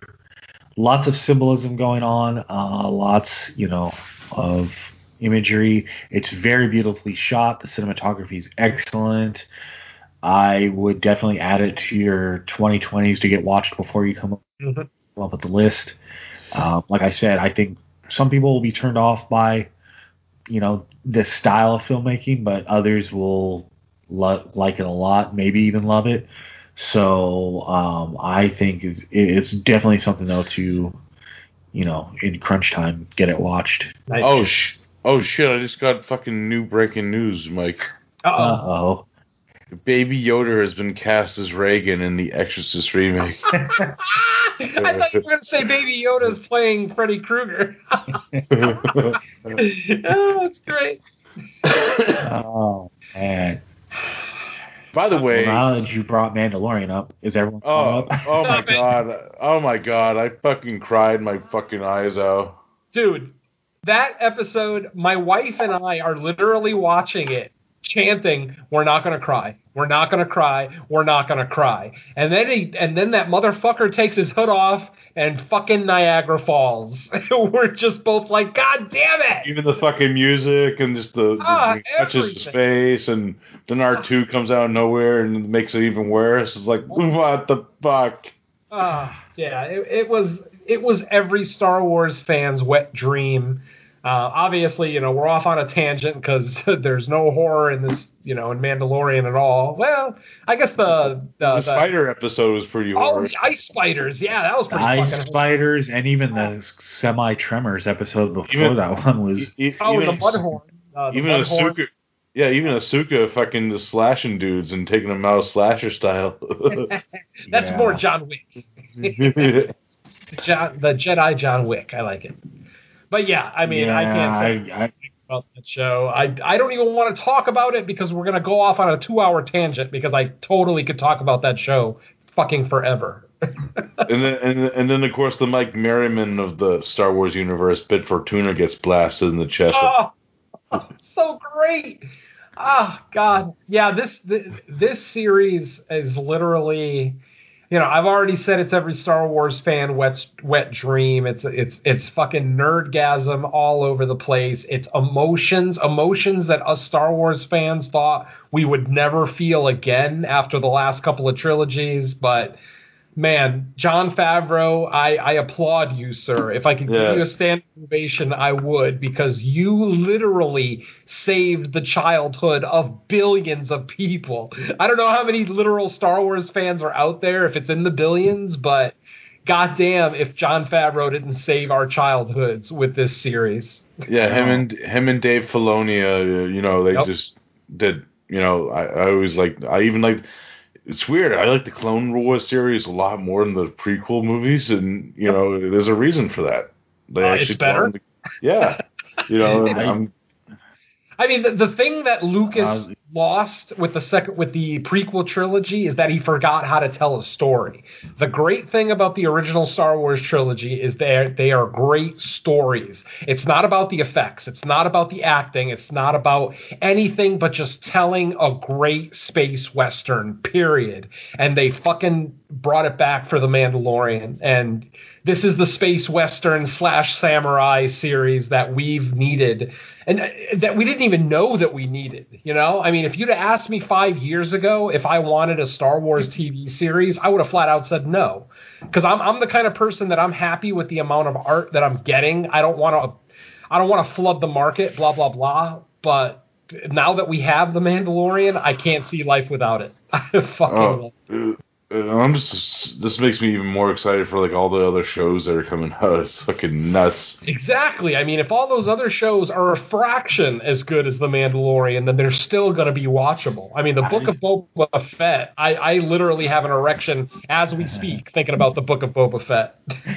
I just say Disney should disappear the new trilogy and just say, Favreau, you guys are rewriting the new trilogy. And because after seeing the sequel, or not the sequel, the finale to season 2, I'm like, these guys get like everything that Star Wars fans of old and new like want to see. I'm like, it's a shame that this series hadn't come out before they even did the new trilogy, because I almost feel like if this show would have come out first, then they might have told them, hey, would you guys be interested in writing like, you know, the new trilogy of the Skywalker saga or whatever, because they just hit on every point. And I feel, because like my daughter started watching it on her own, just because she, you know, she's a kid, she doesn't have a Star Wars fandom background. Baby Yoda's in all the pop culture, everything. So she started watching it because of that. So obviously she doesn't have the same emotional connection to it, but just as a good show to kind of get her into the Star Wars universe, she's like watching it on her own. Like that turned into the show when we would have them go to bed at night. You know, okay, what do you want me to put on? Can you put on The Mandalorian? I'm like, yes, and you can stay up extra late. but it just works on so many levels. Like you said, it brings it back to the space western / samurai stories. I think just the mysteriousness and all the characters that you got in the original trilogy, it just was there. One of my furthest back memories of seeing A New Hope for the first time, that scene when they go into the bar and there's all these like you instantly feel like you could almost spend a movie with any of the patrons of that bar, because they're so mysterious and you don't know hardly anything about any of them, but they all come off as so cool, and it's kind of overwhelming the first time you see it. But that's what Star Wars was back then. Yeah, like you just hang out with like fucking Amy Sedaris' mechanic character. You know, it's like this is fun characters like that where they just could come back into the show anytime, where it's like it's fucking awesome. I'd like to spend some time with Cara Dune. Rolling Gina Carano. She can put me on a. She can put me in a figure 4 anytime she wants. And Fennec Shang, man, like that, she's fucking 57 in real life. That chick can fucking beat the shit out of all of us. I believe it. Fucking Mulan herself, the voice of Mulan. and I feel like in that finale episode, the character that came to save the day, that's what Star Wars fans of old wanted to see that character do post Return of the Jedi. I watched so many videos of just people bawling their eyes out when that happened. Oh, the reaction videos are great. Yeah. Especially after what happened with him in the trilogy, where people were just so like, what the hell, that like, why are you writing that character that way? Then you see it in Mandalorian, you're like, okay, that's the way, that's exactly what we were waiting to see this whole time. Yeah. Favreau and Fellini definitely have a way of balancing fan service with artistic merit. You know, they're not literally just making something that makes us happy. They're trying to make something that adds to the mythology, that adds to the storyline, while still making as many of us happy as possible. And I think they're balancing that perfectly, because yes, we're all Star Wars nerds, but at no point as I'm watching the new episode, the season finale of season 2, did I feel like they were doing fan service. Yes, we're seeing these characters that we haven't seen in decades. Yes, they're doing things that we've never even seen them do in the first time that we saw them. I mean, that finale of season 2 is up there with the end of Rogue One, with the Darth Vader scene at the end of Rogue One, where we finally get to see these characters do what we think they can do. You know, we never saw Vader go beast mode in the original trilogy, or in any Star Wars thing for that matter. But then Rogue One gave us that without it feeling like fan service. So again, even though Rogue One isn't Favreau, that entire universe, I feel like like they're handling Star Wars really, really well. And also, I don't have nearly the problem with the new trilogy that a lot of people have. It's not perfect. It's not even close to perfect. But it's 10 times better than the prequel trilogy, so I will take it. Yeah, I'm the same way with Ben. There's stuff I really like about the sequel trilogy, for sure, and it's especially the Last Jedi. I think the Last Jedi gets way too much hate. Absolutely, yeah. I mean, a lot of that last movie gets a lot of hate. Like, we thought Last Jedi was getting hate. Then the last movie comes out and suddenly everybody hates it. And I'm walking out of the theater like, what the hell did you guys hate? I mean, yes, okay, maybe the story doesn't go exactly where you want it to, or maybe certain characters don't end up exactly where you want them to, but ultimately they put together a great story that, you know, at least satisfies a lot of us older fans while still, you know, bringing in the newer fans, you know, the big CG extravaganza type fans. You know, that want to watch these movies on IMAX or whatever, and that's fine, nothing wrong with that. But like I said, for us old guys, and, you know, I'm talking about guys like me and Neil Lemoy, where we were there opening day in 1977. I remember going to see Star Wars on opening day with my dad in 77 and walking out of the movie theater like, I don't know, like I had just experienced a 2-hour roller coaster. Like, literally, it was like a day at the amusement park. I was out of breath. I was tired. It was fucking great. And, you know, I've seen every single Star Wars movies in theaters, even the bad ones. But ultimately, I am a fanboy. I will vehemently proclaim that I am a Star Wars fanboy. But, you know, I'm not even sure what my original point was. Stop bitching about Star Wars. There. Yeah. Enjoy it or watch something else. Go watch Lord of the Rings if you don't like Star Wars. And this is for Sam Edwards. Watch the fucking Mandalorian, you fucking little motherfucker. Get that boy a Disney Plus account. All right. Let's get on to some fucking Evil Dead ripoffs. Come on. Yeah. Yeah, because there's not really a burning question for this episode. I mean, Star Wars how everyone's holiday went. That was it. Yeah, that was the burning question. Did you see the Mandalorian finale? And then it turned into that. Well, obviously, you know, as I said, we're looking at Evil Dead ripoffs. Obviously, we're doing 2 specific feature reviews, but I also have a list of a few other Evil Dead ripoffs that we can kind of talk about for the quote-unquote burning question section. And I was even thinking maybe we could even talk a little bit about where we want to see Evil Dead go, the real Evil Dead, not just the ripoffs. But before we do that, Venom, Mike, it's time. Play that music. It's mine! Oh, it's mine! So, you know, I wanted to do something that was the antithesis of Christmas, because obviously it's December. Everybody's doing Christmas horror. And, you know, here on No More Room in Hell, we kind of buck a lot of trends. We don't rate our movies. You know, we don't fall into too many theme episodes, blah, blah, blah. But like I said, I wanted to kind of do something that wasn't Christmassy. So I thought about Evil Dead ripoffs. And the reason I thought about that was just I'd actually watched a couple over the past couple of years that some people, like a couple of these are very, very obvious Evil Dead ripoffs, but then some are very loose. And you'll see kind of, you know, where Evil Dead's inspiration has kind of touched other directors' lives. In the sense that, you know, even if they're not making straight up Evil Dead ripoffs, kind of like the Bourneless ones or like the couple of movies that we're going to be featuring tonight, there's also movies like Demon Knight and Witchery and Beyond Darkness that also have the same kind of themes of, you know, ancient evil, of, you know, younger kids going, you know, strangers in a strange land getting attacked by, you know, some form of ancient evil. I think we can make that argument for both of our feature reviews today, which we'll get to when we get to. But, you know, like I said, Evil Dead ripoffs kind of, they have a very broad appeal. They're not just ancient evil movies. They're not just cabin in the woods movies. I mean, they could be anything that, I mean, possession even. I mean, because you look at the Deadites and how they possess living people.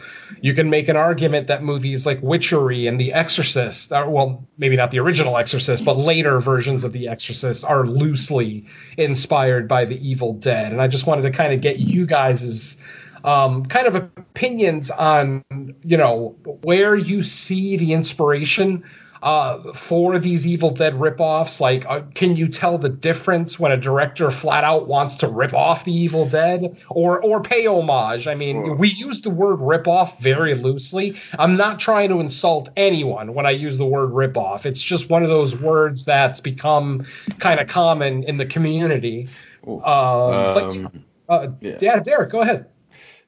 Well, the thing is, Evil Dead's kind of a ripoff of another movie. If you don't know, there's this movie from the early 70s called Equinox, which even Sam Raimi has stated that was the main inspiration for the Evil Dead, where this group of travelers go on a rig and they actually find a magic book, and then the devil comes to get the book back from them.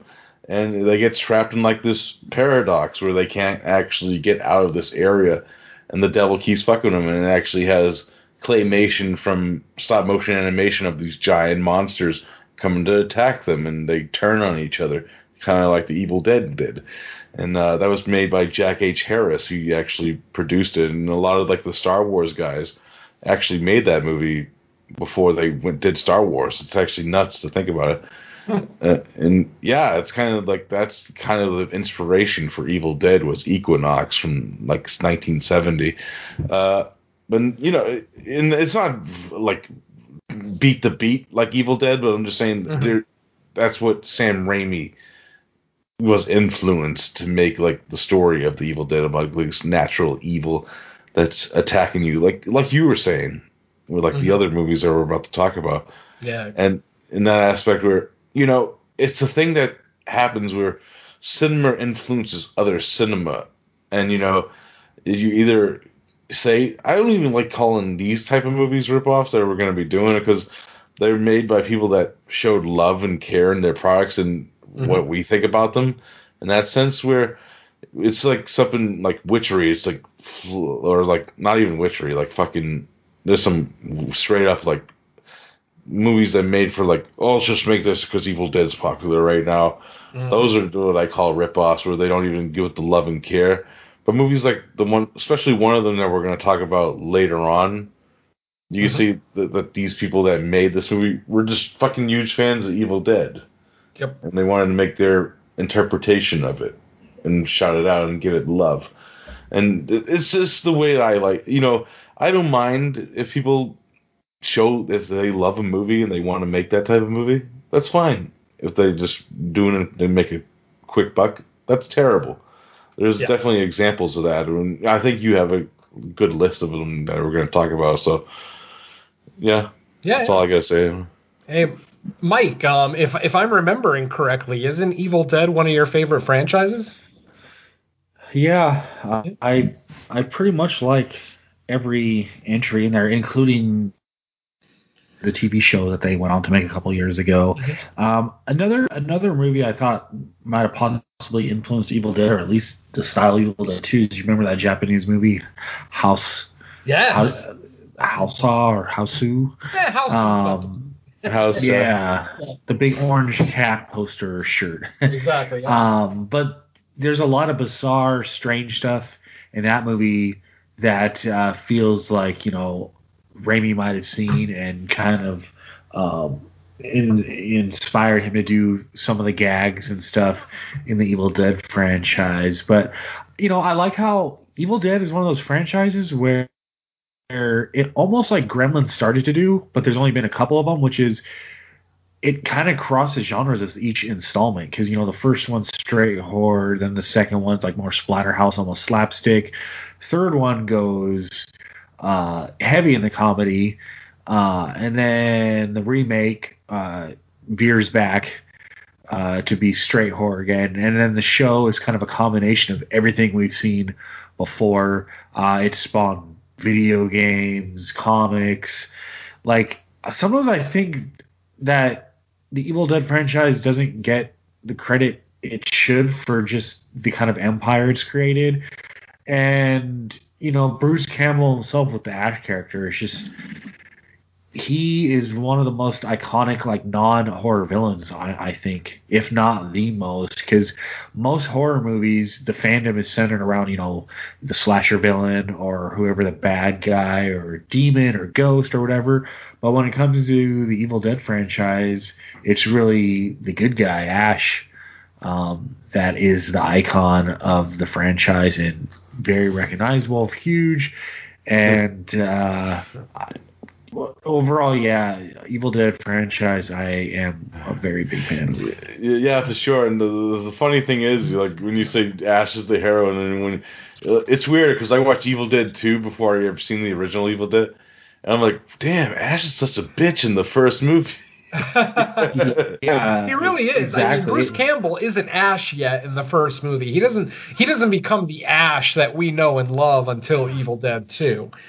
His performance is still pretty good. I'm not going to say it's great in the original Evil Dead. Obviously, he was a young actor, hadn't really learned his craft quite yet, but he did an admirable job. But that's part of why I like Evil Dead and Evil Dead 2, the way they contrast on each other. Because, like I said, there's so many differences. Yeah, they have the same title separated by a number, but they're very different movies. As Mike said, the original going straight, very little comedy, just straight horror. And then the second one, they definitely ramped up the comedy, at least the intentional comedy, a lot more, with a lot of its kind of goofy segments in there. And, you can talk to 10 different horror fans and they'll all have different favorites. I mean, I know people who Army of Darkness is their favorite of the trilogy, and there's nothing wrong with that. I'm going to make a statement right now that's probably going to make me some enemies, including maybe one of the hosts that I'm working with right now. Evil Dead 2013 is actually my favorite Evil Dead movie, and it's not even close. I love the original Evil Dead movies. Please don't get it twisted. I absolutely love those movies. I love Bruce Campbell. I love Sam Raimi. I love the work that they did together. But that 2013 remake is so fucking brutal. It is so bloody. It is so unrelenting, unforgiving. The fact that they didn't go for the horror comedy thing, which would have been really easy. It's what most of us probably expected going into it. But they subverted the comedy almost completely and just brought us one of the most brutal films in the franchise. So, despite my love for the original Evil Dead trilogy, I love all three of them with a passion.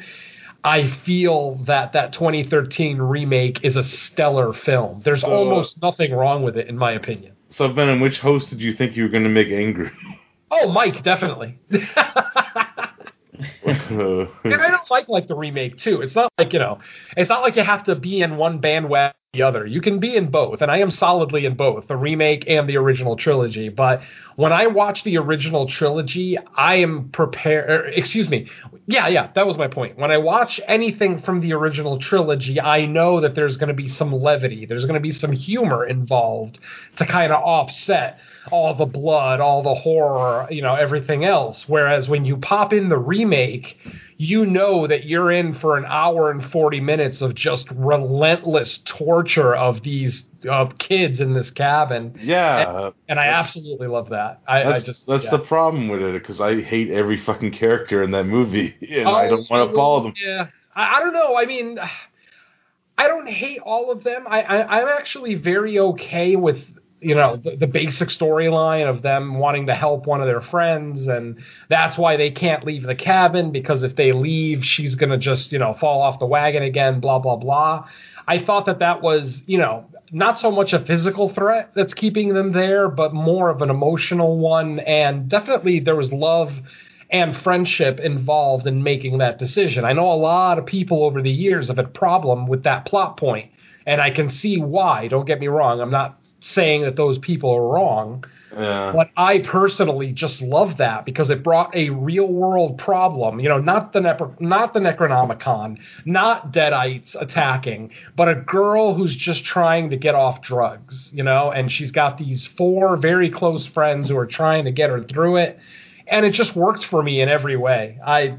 Like I said, I've made the statement that it's my favorite. I'm going to stick to it. And when I say it's my favorite, I'm saying that it's like a 9.77 to Evil Dead's 9.75 or whatever. You know what I mean? I mean, it's almost negligible, the amount of difference that would be in the rating for those films. They're both 10 out of 10s, honestly. They really are. It's just what the remake has to offer is more what I'm looking for when I want to pop in a horror movie. I want to see that unrelenting brutality. I want to see demons that are like angry. They relish killing the people in this movie like no other demon I've ever seen relish a kill. So yeah, love that movie. But like I said, nothing against the original trilogy. I love them to death. Hopefully Mike will still talk to me after all this. Yeah. The thing is, it has grown on me, and I do appreciate it a lot more. It's just, and I'm in the minority there. Me calling it a 10 out of 10. I know a lot of people would rail against that, but I've watched that movie not quite every year, but almost every year since it's come out. And every time I watch it, I like it more and more. I mean, and that's a rare thing for a film where I actually love it more on subsequent rewatches. So, yeah. But obviously, our top today is going to be Evil Dead ripoffs. You got anything else, Mike? I'm sorry, I kind of cut you off. No, I was going to say, I don't dislike the remake. I think it's a fine movie. I think they did a lot of good stuff in it. It's just, I don't know. It's Mike just hates remakes. Quite Evil Dead to me. No. But I understand how people make the argument that it's not Evil Dead. Evil Dead is very solidly grounded in the horror comedy genre over the course of the trilogy. So I know a lot of people were maybe expecting certain things with the remake that they didn't get, and because of that, they don't like it as much. And again, personal opinion, that's fine. I'm not going to rail on someone who hates something that I love, but for whatever it's worth, man, that movie does it for me anytime. And come on, the final scene, it's raining blood. It's fucking raining blood! For God's sake, every Slayer fan should have a goddamn 12-inch erection watching that scene. I wasn't too enamored with the resurrection part. Oh, the MacGyver scene where he makes the MacGyver defibrillator? Yeah, battery. Yeah.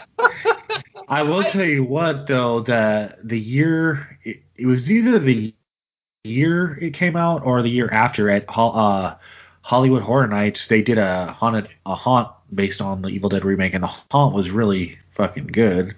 Like, they nailed every scene from that movie as you're walking through it, and there was a scene or a part in the movie or in the haunt where Jane Levy's character, she's all demoned out and she's like on her hands and knees, and the head turns and like it sprays you with like the fake blood. That's cool. It's pretty fucking cool. Yeah, I think I did go that year. I don't go every year, but I know whenever they have a new big maze based on a franchise that I really love, like when they introduced the Hellraiser one, I went to that. Or should I say the Tortured Souls, Clive Barker's Tortured Souls, which, basically is Hellraiser. It's basically the Hellbound Heart. Did you go the year they did the American Werewolf in London pub? I did not go that year. Dude, no. They even did like a room with like the porn theater, which was hilarious. Nice. What's that? The Slaughtered Lamb, right? Yeah, so from the outside of the haunt, it's basically like you're going into the Slaughtered Lamb. That's how it starts. And then just all throughout it, they like nail almost every important scene in the movie. I was thoroughly impressed. And I mean, you've come to expect it through Universal just because they have the budget to really put. I mean, you could tell the money goes into these haunts just to make them as close to the movie as possible. I actually haven't gone in a handful of years. There was like a period of my life where I think I went 3 years in a row, and it's just, you know, living up in Northern California, it's a bigger trip to make, just to even get down there. And then once you get down there, it's like tickets to it aren't cheap either, especially because we usually buy front of the line. Otherwise, you're going to be in like 2-hour lines for everything. Yep. So it was always worth it. It's just a trip that gets, you know, with kids, it's harder to make every year until they're old enough to do it, and then maybe they'll want me to take them. I think after this 2020 nightmare year of the pandemic, I got a funny feeling I'm probably going to go to the first couple of Halloween Horror Nights when they reopen, hopefully in 2021, but whether it's 2022 or later, I see myself doing a lot more of that kind of stuff, especially at Halloween. You know, the pandemic definitely. I still need to get to Disneyland to see Star Wars World because we were going to do it this year. We had originally planned. That shit is so expensive, and the lines are. I mean, you thought the lines at Disneyland were bad. At Galaxy's Edge, they're even worse. And I'm talking about lines to buy like a $200 lightsaber, which apparently everybody has to have one because you get to build it yourself. They have a thing where you can build. Oh my god! Yeah, you can pick your crystal, so obviously it affects the color of the saber. Blah blah blah blah blah. But it's like $250, something like that. Which you know, as much as I rail on it, I would probably do it if I went. But yeah, Galaxy's Edge. That's one of those things that's not going to be affordable for a while, a long time. And even if I could afford it, like I said, the lines. I mean, opening day, I heard stories of people literally going to 2 attractions, literally 2, because the lines were so long. They spent 8 hours there and only did 2 things. And that's just ridiculous to me. For not only do you have to pay the over $100 a ticket admission to Disneyland, there's an additional charge for Galaxy's Edge. So yeah, it's that's something that I want to do, obviously as a Star Wars fan, but that's going to be years down the line. I heard the season passes are like a big problem because so many people down there buy them just because, you know, when you live close, that so many people are just there all the time. Exactly. I know people that have been there like every other weekend since it opened. Yeah. So the people see when I was growing up and my parents took us, it was just more like the regular, it's mostly like tourists going, and then, you know, you get your weekend, or I think we had like a 3 or 4 day pass and you do your stuff and you go. But now, ever since they introduced the season pass, it's like everyone that lives in Southern California that has the money just buys a season pass, and then like every other fucking weekend they're there. So then the tourists that come where you only have that weekend to go, it's like if you land on a busy weekend, you're fucked because like you literally have to go home after that weekend. So yeah. Yeah, it's a little much, but you know, it's worth it. Out here is water country. What's that? All we got out here is water country. We don't have any cool Disney theme parks. Oh shit! When I was in Connecticut, we had nothing. Yeah, that was awful for. Oh, we got Six Flags. We had Six Flags in New Jersey was the closest thing, so it was a 3-hour drive. Yeah. Which most people weren't really willing to make just to go to an amusement park that's not called Disney. Thanks, man. Thanks. Yeah. It happens. What are you going to do? Yeah. All right, so we talked about The Evil Dead a little bit. Let's go ahead and move on to the homages, if you will, the Evil Dead ripoffs, homages, you know, inspirations, whatever you want to call it. And, you know, obviously we could talk for like 8 hours because technically it's very broad. The term Evil Dead ripoff is very broad because a lot of the movies that are on my list of Evil Dead homages don't really even involve the devil or demons. A lot of them are witch movies, but they, you know, we talked about briefly. We talked about Witchery earlier, Witchery from 1988, starring Linda Blair. Technically, it is a witch possession film, but there are elements of it, especially in its filmmaking, its cinematography specifically, that make it feel very much like an Evil Dead movie. It feels like it's Sam Raimi behind the camera. you can kind of say the same thing about the La Casa series, where in Italy, these films were called La Casa 4 and 5. In America, La Casa 4 is Witchery, and La Casa 5 is Beyond Darkness, which is basically another movie that kind of covers possession by witches. Beyond Darkness from 1980, when you actually watch it, I watched it last week. When you actually watch it, it feels a lot more like an Amityville kind of ripoff as opposed to the Evil Dead, but it still kind of fits because ultimately, like I said, Deadites possess humans before they dispatch of them in the Evil Dead movies. Yeah. So, it's a loose interpretation here. One that I really wanted to talk about that comes off, aside from the two that we're going to feature today, there's one specifically from 2017. I'm not sure if you guys have seen this one, but it's called The Bornless Ones. No, I haven't seen this one. Yeah, this movie is... I haven't seen it yet, no. Very violent, very gory. Once again, it's a cabin in the woods style film. Basically, it's the story of Emily, a girl who's moving out to a remote cabin in the hopes of being able to take care of her brother Zach, who has cerebral palsy. And basically what happens is as soon as they get to the cabin, suddenly Zach's cerebral palsy starts to go away. He actually starts to heal and gets better. And, within a couple of days of being at the cabin, he's basically a normal person again, which obviously everybody's, chalking up to a miracle. But we all know we're watching a horror movie, so we know it's not a miracle. There's got to be something else involved. And yeah, it's basically kind of the same thing of there is the Bornless Ones actually has a smoke monster in it, very similar to like the show Lost.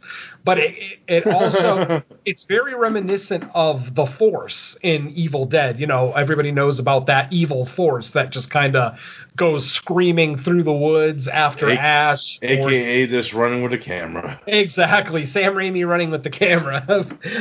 But we get a touch of that in Bornless Ones. So that's why I feel that I wanted to really highlight this one because, like I said, it's got the gore, it's got the practical effects. A little bit of CG blood here and there, but I don't think it's too much that it'll take you out of it. We got some really good performances. The movie is written and directed by Alexander Babayev.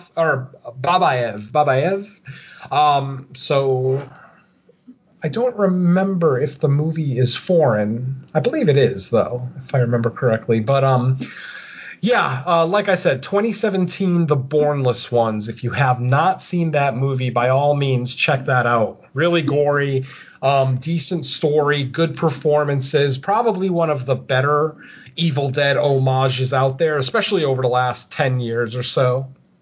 Check that out. Yeah, check it out. It's pretty good.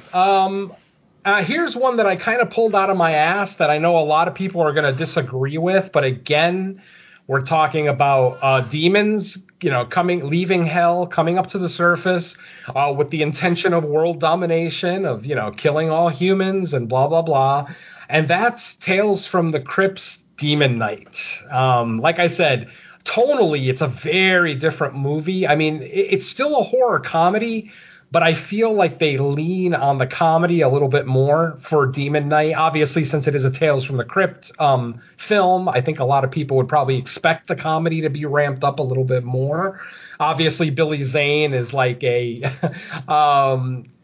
plays the titular Demon Knight, and that is Demon Knight with a K, so he is like a Demon Knight of the Round Table. But Billy Zane, I always thought, did a really good job with this one, and I thought the practical effects were all really good in this one. I know the Tales from the Crypt movies aren't necessarily looked at very highly by people in our community. They're obviously cash grabs. They're very slick, polished films that were thrown in the theaters. A lot of people maybe don't give them a lot of merit. I know Bordello of Blood got a lot of shit when it came out. I love it. I'm a big fan of both of them. I think both movies are effective. They do what they're intended to do. The comedy that's a little slapsticky at times. I mean, again, you kind of expect it. It's Tales from the Crypt. It's part of the franchise, so It kind of works for me. So, I don't know. What do you guys think? You think I'm stretching a little bit by including Demon Knight? No, it's kind of the same thing. Like, these people were in this house, and then all shit breaks loose when William Sadler's character comes, and the shit starts to infect them and shit. You know, it's kind of similar in a sense. Yeah.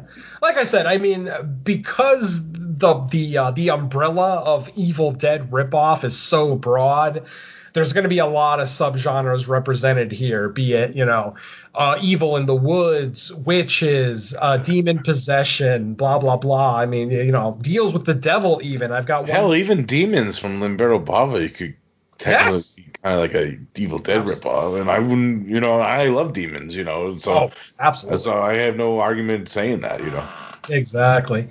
Here's one that I also kind of stretched on, and that's The Horror Show from 1989. Not a great movie by any stretch. I know the movie has its fans, and that's great. A lot of people kind of look at it more as a Shocker ripoff because, the titular character, the villain, is played by the same person who plays the villain in Shocker, if I remember correctly. Right? Isn't it the same guy? No, it's Brian James is in Horror Show and Mitch Pileggi is the killer in Shocker. Okay. But yeah, I mean, they do have the similarities, of a killer. Yeah, same storyline pretty much. Yeah, exactly. But then, of course, this movie is kind of more a deal with the devil, where the condemned killer, makes a deal with the devil to come back and get revenge on the people who, quote unquote, wronged him. As I've already said, it's kind of more of a Shocker ripoff than Evil Dead. But again, I am stretching because it is a deal with the devil. I understand that the devil has never been represented in any of the Evil Dead movies other than in the Necronomicon, which, like I said, I'm very aware of that. But again, I'm kind of stretching the definition of Evil Dead ripoff here. Yeah. Another one that I was kind of thinking about that could potentially be considered that is House 2, The Second Story. That is, of course, from 1982. And this one I kind of threw in there because it has to do with an ancient artifact that reawakens an ancient evil in this house that was previously asleep.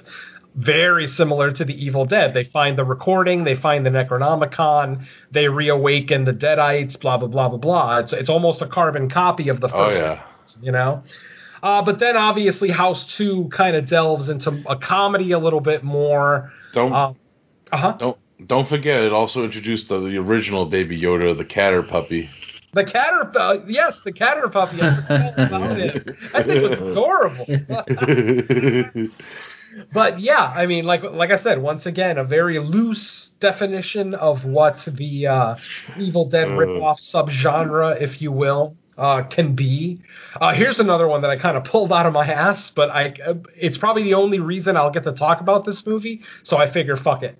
And that would be 2011's Father's Day. This is a film... Derek actually is very familiar with this movie, more so than I am actually, because like I said, I thought it was a straight trauma film, but Derek, you corrected me. It's put out by Trauma. It's actually, made and produced by Astron 6, the Canadian sextet collective of actors, effects artists, and directors. They actually wrote the whole movie themselves. It's a group effort. They actually also star in the movie as most of the main characters. Exactly. Like Adam Brooks is Ahab. It's pretty fun. It's kind of the shady past that Astron 6 doesn't really like Troma, because they kind of handled this movie not to their advantage. It's kind of a dark history with Troma and Astron 6, and it kind of involves this movie, I think. Yeah, that sounds awesome. Like I said, so glad that you're more familiar with it than I am, because I was basically only coming into it with the one watch that I had last week. Yeah. And it's an interesting movie. It's very violent, very gory. A lot of it is shot in green screen, believe it or not. Like, there's a lot of it where they're using generated backgrounds, so it gives the movie kind of a music video look to it at times, but at the same time, it sometimes looks a little cheap, but again, it's Troma and Astron 6, so of course it's gonna look a little cheap. But I just remember having a really good time with this movie. Very violent. Basically the story of a killer who's going around killing priests, basically. Yeah. And then, we have our priest, here, Father Sullivan. We have a few priests, actually. Father Sullivan, Father O'Flynn, played by various horror alumni. But like I said, just a fun movie, very violent. Once again, you're looking at very low budget, and because they use the green screen so much, it kind of adds to that low budget look. If anybody remembers Kung Fury from a couple of years ago, that had basically the entire movie is green screen, and I say movie very loosely because it's only a half hour long, but if you haven't seen Kung Fury, it is available on YouTube. I highly recommend it just for the what the fuck factor of the entire thing. And the David Hasselhoff theme song. Oh, of course. Yeah. I mean, you've got Thor, you've got Hitler fighting karate. I mean, come on. Amazing movie. Anyway. That was Father's Day from 2011 from Troma and Astron 6. A very, very loose, inclusion for Evil Dead ripoffs, but, it's still one where I saw the similarities and I thought, yeah, it kind of fits well. Yeah, for sure. Like, they possess the character, and then it involves incest. Yeah, oh God, yeah, the male incest scene. Oh my God, I was trying to forget that. So that's it for movies. Like I said, there are countless movies out there. If you do even 10 minutes of research, you'll find laundry lists of different, Evil Dead ripoffs. You'll find, even if you go on YouTube, you'll find like top 10 videos of like the top 10 best Evil Dead ripoffs, blah, blah, blah. So yeah, check it out if you're interested in it. But the last thing that I wanted to bring up actually was a TV show. And I definitely wanted to bring at least one TV show to the table because Evil Dead, of course, we know as a franchise, jumped into the television, 4 or 5 years ago with Ash versus Evil Dead. And because of that, very shortly after Ash versus Evil Dead, we got Stan Against Evil. Stan Against Evil, basically an original TV show. John C. McGinley. Oh, John C. McGinley, Janet Varney, Dana Gould, Randy Newsom. I mean, we've got some stand-up comedian cred in this movie. We've got, David Koechner, more great comedians. Like I said, it is an episodic television series, so you get a lot of cameos here and there throughout the series. Even Jeffrey Combs, our boy the Reanimator, appears in one episode in 2017. So basically, Stan Against Evil is a very kind of hometown type series where, a local sheriff kind of, without really wanting to, ends up joining a group with a new sheriff to battle basically demons. Unfortunately, I only watched the first episode of this show recently. I had never watched the series when it was first on. I think, Mike, you're familiar with Stan Against Evil, right?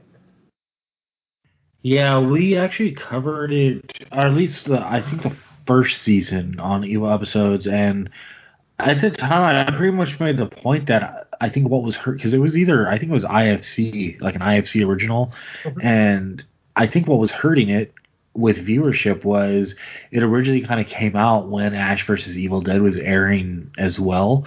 So I think it was almost hard to get people to buy into like a second show that was kind of followed the same general idea, but it wasn't Evil Dead. I was like, if this would have come out, like a year or two prior or a year or two after Ash vs. Evil Dead, I think a lot more people would have watched it because I thought it was actually pretty good. And it was different enough, and the comedic style was its own thing with its own set of characters that I got a kick out of it. So yeah, I was a fan of it. Yeah, I watched the first episode last week, and it definitely had the bones of something that would become something that I could see myself watching a lot. Not a lot happens in the first episode, ultimately. It's only a 25-minute runtime, so you're not getting, full hour episodes to really be able to flesh out a story every single week. But what they were able to do in that half hour, and I will continue to watch it just to see how long it keeps my attention.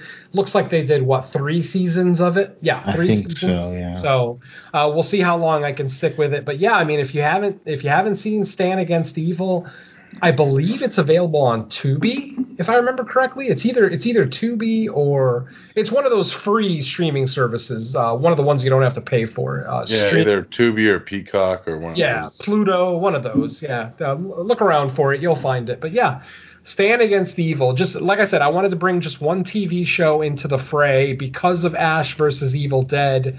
You know, they are no longer, you know, just a cinematic franchise. They've, you know, made their foray into television. And I just wanted to show that even, you know, Ash versus Evil Dead inspired, you know, one or two future series as well. So I actually want to bring up another TV show. Please. Todd versus the Book of Evil. I've heard of that. I've never seen it. It's pretty good. That's a good one. Yeah, I remember that it was old school like FearNet when it was on FearNet, and is it on Shudder now? I think it's on Shudder now. I'm pretty sure. I know Shudder at one point added it on there. I think it still is on there. But it's definitely worth checking out. I thought I got a kick out of that one too. Yeah, it's kind of Evil Dead-esque because it involves like a book of evil. Ooh. Evil shit happens with the book. Yeah. Yep, Jason Mewes plays the janitor at the school. Yeah, it's kind of like Canadian high school because it's a Canadian show. I know that because Moods is like, it's Canadian. You know that, right? If it's not Canadian, it's crap. Yeah. And Dave Parker's like, fuck that Canadian crap. Oh, man. That's pretty much all I have for my little discussion on Evil Dead as a franchise and Evil Dead ripoffs. I just thought of another movie, Book of Monsters. That's kind of Evil Dead. Actually, yeah, that was from last year, right? I remember seeing that. I actually remember, and I don't know why this one plot point sticks in my head. Actually, I do know why it sticks in my head, because they did something right. There's a scene in that movie. For those who don't know, Book of Monsters is basically a movie about a bunch of kids at a house party. They end up finding a book very Saturday the 14th where they start opening it and it's releasing monsters throughout the house, blah, blah, blah. Hilarity ensues from there. But there's one scene in the movie where they were going to call the cops. And inevitably, in every horror movie, we get that scene where somebody calls the cops and tries to tell the cops the truth about what's happening. But obviously, because the situation is so outlandish and over the top, the police are always like, shut up, there's no monsters in your house, blah, blah, blah. But in this movie, there was a male character who was about to call the cops and tell them about that there were monsters in the house. But one of the female characters actually stopped them and said, think about that for a second. What are the cops going to say when you tell them that there's monsters in the house? You need to tell them that there's a serial killer or that there's somebody attacking us. Then the cops will come and answer it.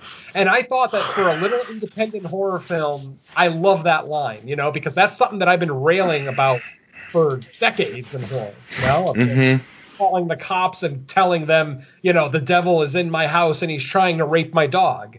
You can't tell the cops that. They will never, ever believe you in a million years. So for whatever it's worth, Book of Monsters may not be a great movie. I do remember enjoying it for whatever it's worth, but it may not be like a classic, film that's going to go down in history. But the fact that they did that one little thing makes me like it just that much more. Somebody actually had a brain in that movie. Go figure. Yeah, and I think it was the villain, too. I think it was the girl who was actually possessed who told the guy, whoa, you can't call the cops and tell them that story. They'll never believe you. So, yeah, kudos to them. Good shit. But, if nobody else has anything to add for the Evil Dead discussion, I guess we can take a break before we go to our feature reviews. What do you say? Yeah, that sounds good with me, man. I can't wait to talk about the first movie. Oh. All right, folks. So we're going to take a short break, and when we get back, we will start our feature reviews with 2010's Primal. Trip to the woods. Yeah. All right, see you in a bit. Where are we? How specific do you want me to be? How specific can you be? Try Australia? What's wrong with rock paintings closer to home?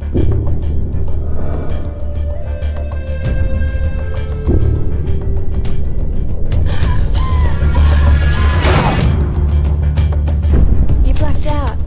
There's something wrong with that tunnel. We shouldn't go through it. Don't be ridiculous. It's perfectly safe.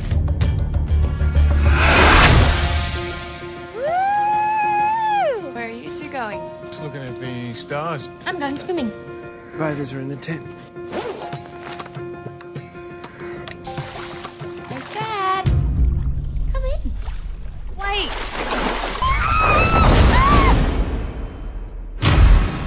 Can you have a look at Mel? She's got a fever.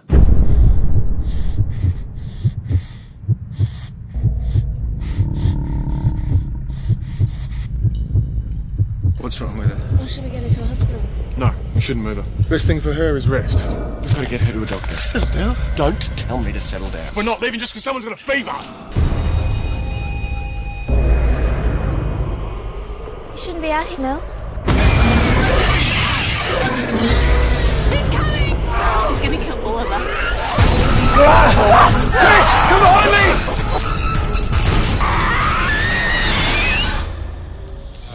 Okay. What do we do?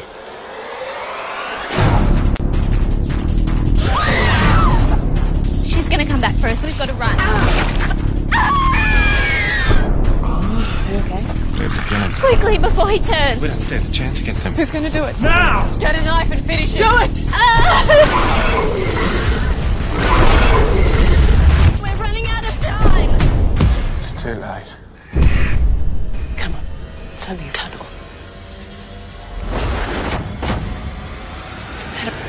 Afraid of the dark?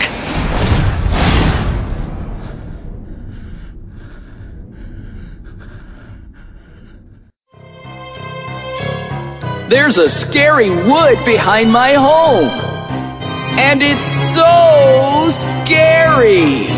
I went out to the woods today and lost myself around halfway. The trees overhead grew so very thick, they even sucked the light of day. Let's get right out of the scary woods. If I could, let's get right out of the scary woods. Only if I could. It's so dark in there. I suspect there is foul play at work. There were croaks and grunts around, but I could not see what made those sounds. I was in the woods so deep, I wondered if I would be found. Let's get right out of the scary woods. If I could, let's get right out of the scary woods. Only if I could. Suddenly, it was night. Only the moonlight filtered through the branches. The shadows blurted front and back. The darkness even hid the track. Even as I looked for food, I half knew I would be the snack. Let's get right out of the scary woods. If I could, let's get right out of the scary woods. Only if I could. That's why I stay out of the scary woods. Lisa!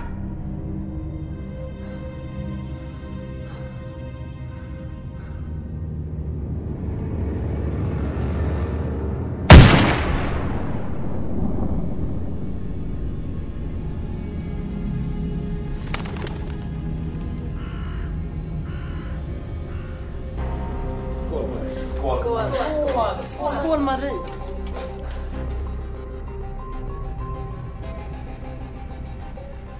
Lyssna nu väldigt noga på mig. Min farfar berättade för mig när jag var liten om en folksägen som handlar om varelser som bor under jorden.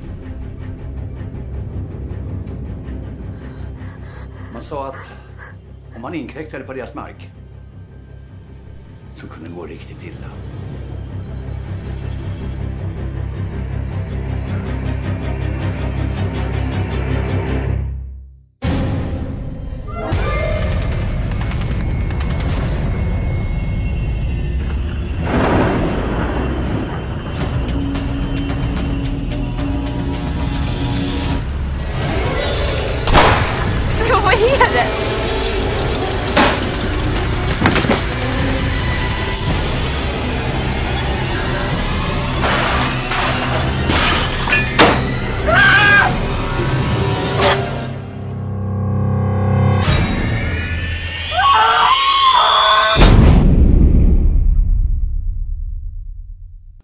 folks, welcome back to No More Room in Hell, our final episode for 2020.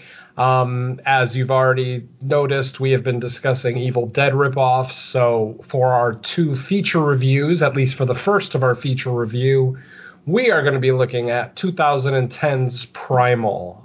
This is directed by Josh Reed, written by Nigel Christensen along with Josh Reed, starring really no one of consequence, not really any big names in here that I can recognize. Bunch of Australian people.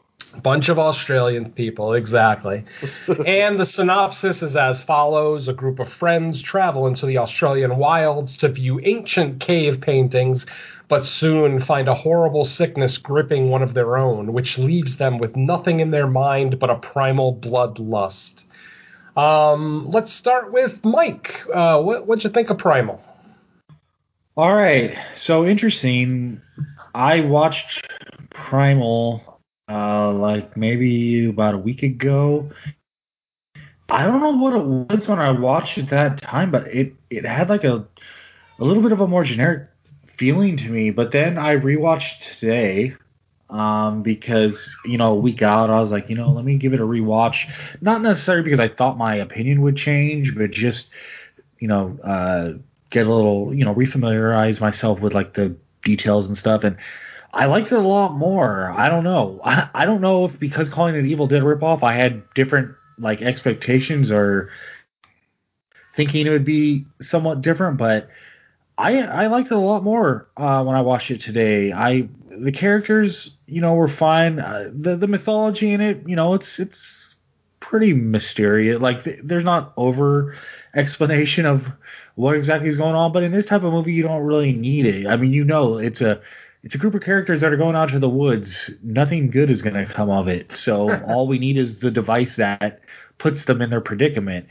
I will say there's some tragic CGI, like in that final act with the monster, but that kind of final form of the monster, it's such a small aspect of the movie, and it doesn't last very long that I can forgive it. Would it knock it down? Like if we were giving number rankings, maybe it would knock it down like a half a point, just because it's kind of unfortunate that that's the best they could come up with. Because for the most part, the practical effects, makeup and stuff is pretty good. I mean, they don't really go over the top, I would say, which is probably good with like a lower budget. It's like they do just enough to get the point across. I like that we have kind of these weird, like I like how it begins with like it's in the water, it's like these mutated, I think it's the first, I can't remember if it's a rabbit or a mutated fish that they got first, but with the long ass skinny teeth. I mean, I just like how things progress, and like for a while it was just like the one girl, and you're thinking, it's going to be, is the whole movie going to be them fending her off? But then it starts to spread and it gets around, and I liked how it progressed. I liked when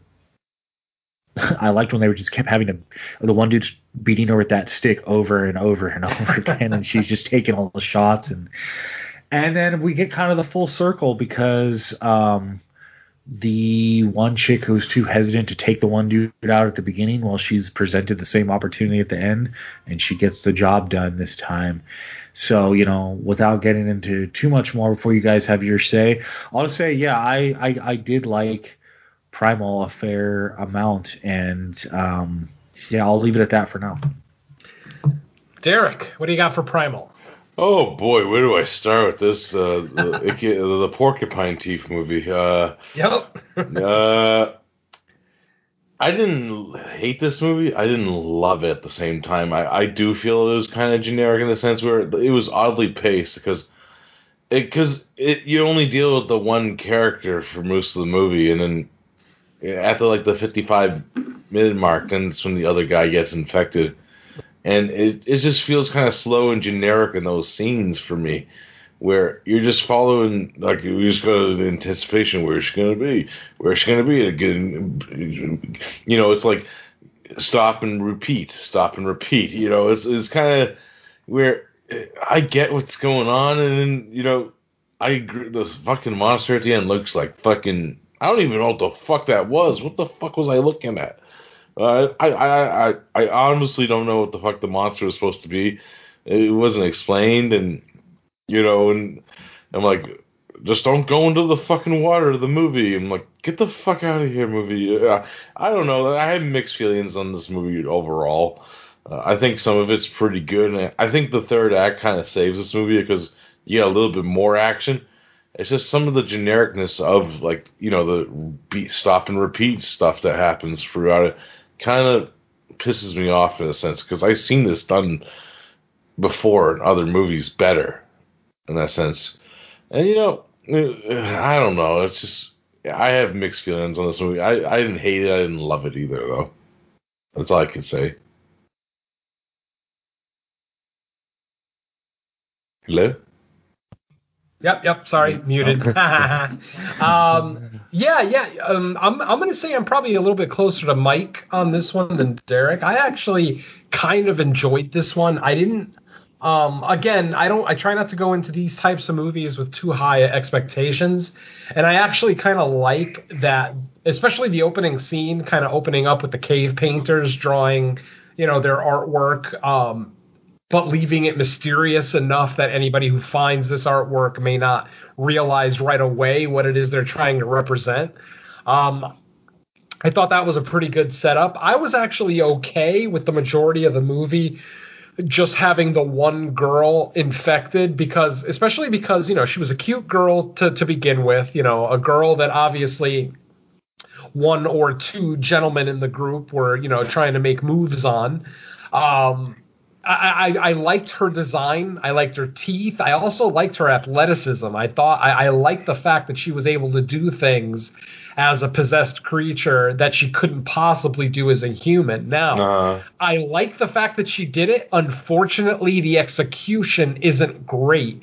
I'm sure you guys noticed the editing throughout the movie. There was some kind of choppy editing that actually distracted you a little bit from the action. Like, there'd be scenes where our infected girl would jump from like a mountain ledge down to a lower ledge, obviously trying to make her athleticism look like, it's higher than it ever has been before. But you can tell where the jump cut is. You can see where the actual edit point is. And when you can see the edit point, it totally takes you out of the experience. You know what I mean?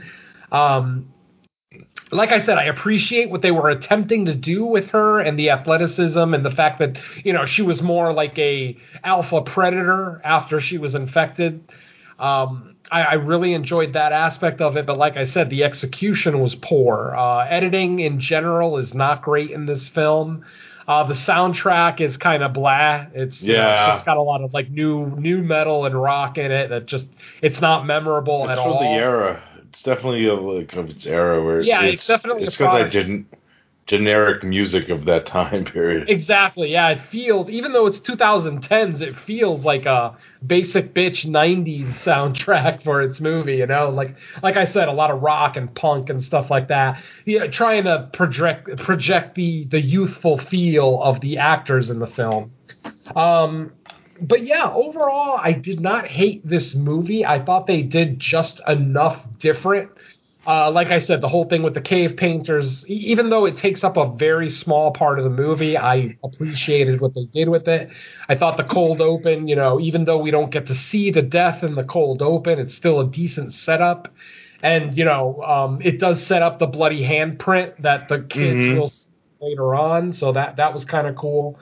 But like I said, yeah, the editing is just so unfortunate. The performances are okay. I'm not going to say it's good acting, quote unquote, but it wasn't so bad that it constantly took me out of it. There's some characters in there, Chad specifically, who are just whiny little bitches. Oh, I fucking hated him. Yeah. I wanted him to die first minute I seen him. It's so hard to get behind a character like that just whines for an entire fucking movie. Oh my god! Like with that whole the straw drawing scene, I'm like, why don't you just fucking kill him? Everything about that character, his indecisiveness, his inconsistent bravery. Like in some scenes, he'd be all brave and out in front, and then in other scenes, he'd be cowering in the background while the girl fucking goes and does what he should be doing. So, yeah, like I said, the inconsistent personalities in this movie in general was a little kind of hard to take at times. But yeah, our main character is just such a little whiny douchebag that it's really, really hard to get behind him and empathize with him and, everything else. So I like the setup, of the character, the one who knew what was going on because, he had to deal with it earlier in the film. Yeah. His introduction was pretty cool. He was probably one of the more likable characters in the movie. I forgot the name of the character, but he's an older gentleman. What's funny is that both of these movies have that same kind of character, the older character who kind of knows what's going on, showing up later in the film. So that's, that's a similarity there. But like I said, our main character, just some of the worst decisions. I mean, he sat there and watched his girlfriend eat another human being and then still doesn't kill her.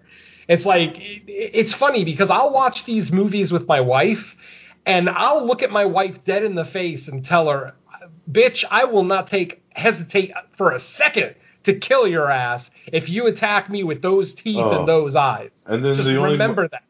And the only time he fucking becomes heroic is when he sees the other dude, like in fucking beast form, fucking his girlfriend. Exactly. His mutant girlfriend, who's obviously not your girlfriend anymore, but that pissed you off. I just, God. And actually, that scene in and of itself, of the two possessed people fucking, that took me out of it big time. I'm just. It looked like it was dry humping because they still had clothes on. It was so weird. Right. They were just doing the motions. They were going through the motions. It's like the guy knew that he wanted to do this thing with this girl, but because they were now possessed, they don't remember everything that they have to do, like getting undressed and getting an erection, blah, blah, blah. So they're literally just going through the motions. He's basically dry humping them. And yeah, the fact that Chad suddenly grows, grows some courage in that exact moment is just the weirdest moment for him to, suddenly develop courage. So yeah, the movie has its shortcomings. It's not the worst thing out there. Like I said, I enjoyed it for the most part. Certain performances that took me out of it, certain decisions that took me out of it. But for the most part, we got some decent gore. I like the creature design on our first girl. The guy who gets possessed, the asshole douchebag, whatever you want to go with, his design didn't seem as inspired as the girl. It seems like they took more time with her design. But for whatever it's worth, I had a pretty good time with this movie. I will probably revisit it someday. Definitely not a priority. This isn't going to turn into an annual watch by any stretch. But yeah, it's a good film with a lot of shortcomings and a lot of really simple things that they could have done to improve it, both in screenwriting and plot decisions. I feel like there were minor changes, tweaks that they could have made to really improve it.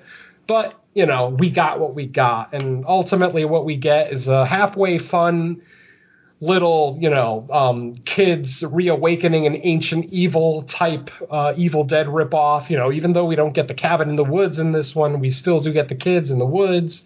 The ancient cave, the ancient evil that they have reawakened. Some blah, blah, awkward rape scene. Yeah, a very awkward rape scene, yes. So yeah, I mean, like I said, overall, I would probably call this above average to above average. It's still one of the better of the Evil Dead, quote unquote Evil Dead ripoffs that I kind of watched over the last couple of weeks. I can agree with that. Yeah, definitely still has some shortcomings. And this, I feel like, is a movie that's ripe for a remake. Even though it's only 10 years old, I feel like the filmmakers who made this maybe weren't as adept at filmmaking as somebody like if you give this movie like a Mike Flanagan or somebody like that, I think that they can really elevate this thing with a minimal budget, not have to go all CG heavy and kill heavy by any stretch. But this is one that I would like to see this concept at least revisited. I don't know about you guys. I guess I actually really do like the concept. It's just some of the ways that the story went hurt it for me. Like, I like the concept. I agree with you there, and I do like the beginning scene a lot too. With like that, like you said, like the guy making that painting on the wall. It has a good setup and build up to it. It's just I agree. Like some of the character decisions and some of the editing just hurts it for me a lot.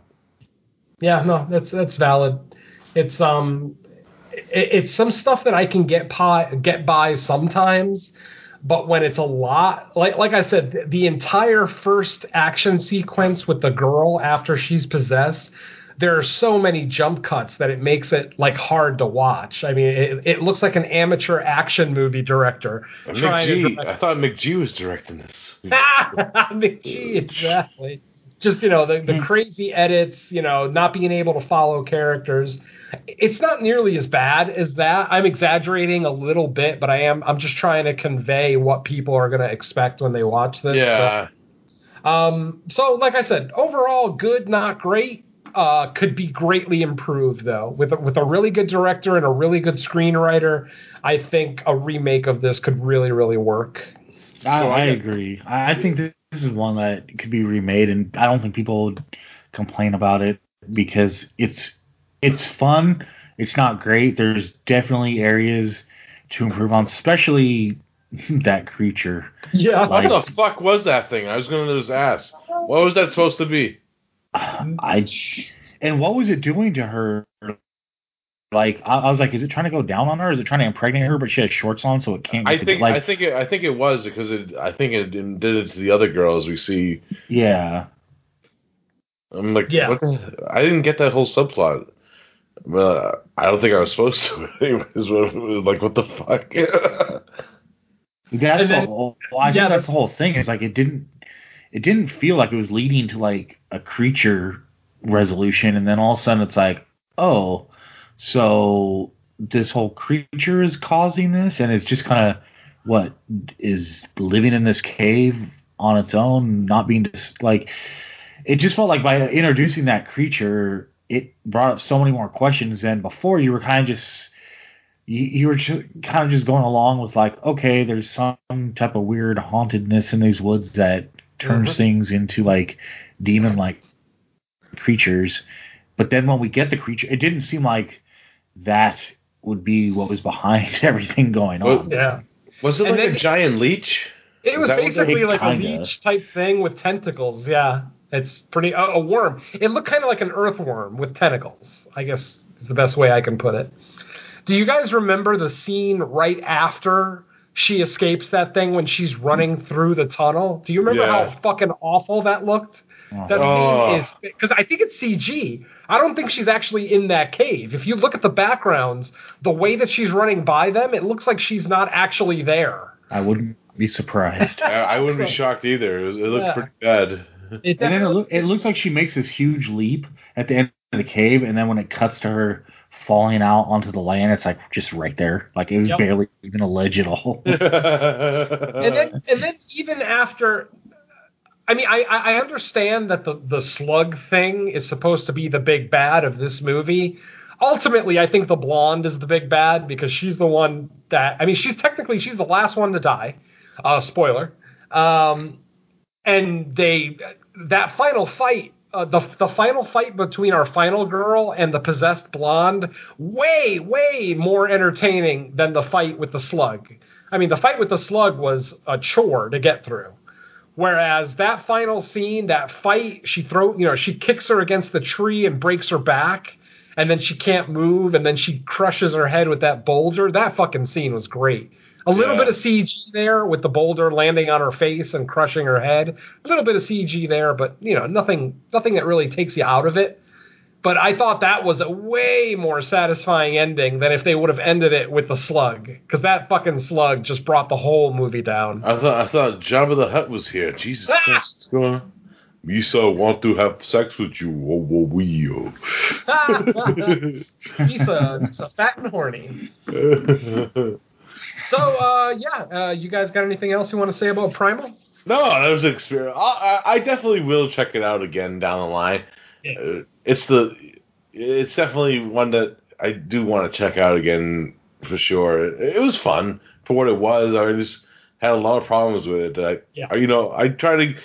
I try to get more critical with this shit, Venom. You know.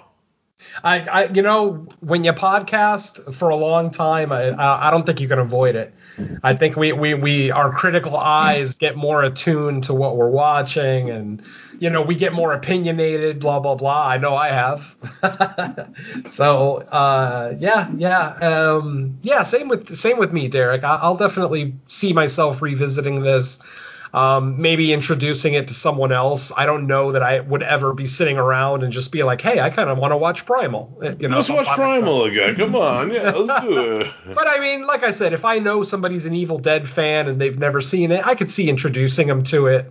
If anything, just to see the cool-ass creature design on the blonde, more so than the slug anyway. Yeah, for sure. All right, Mike, anything else on Primal?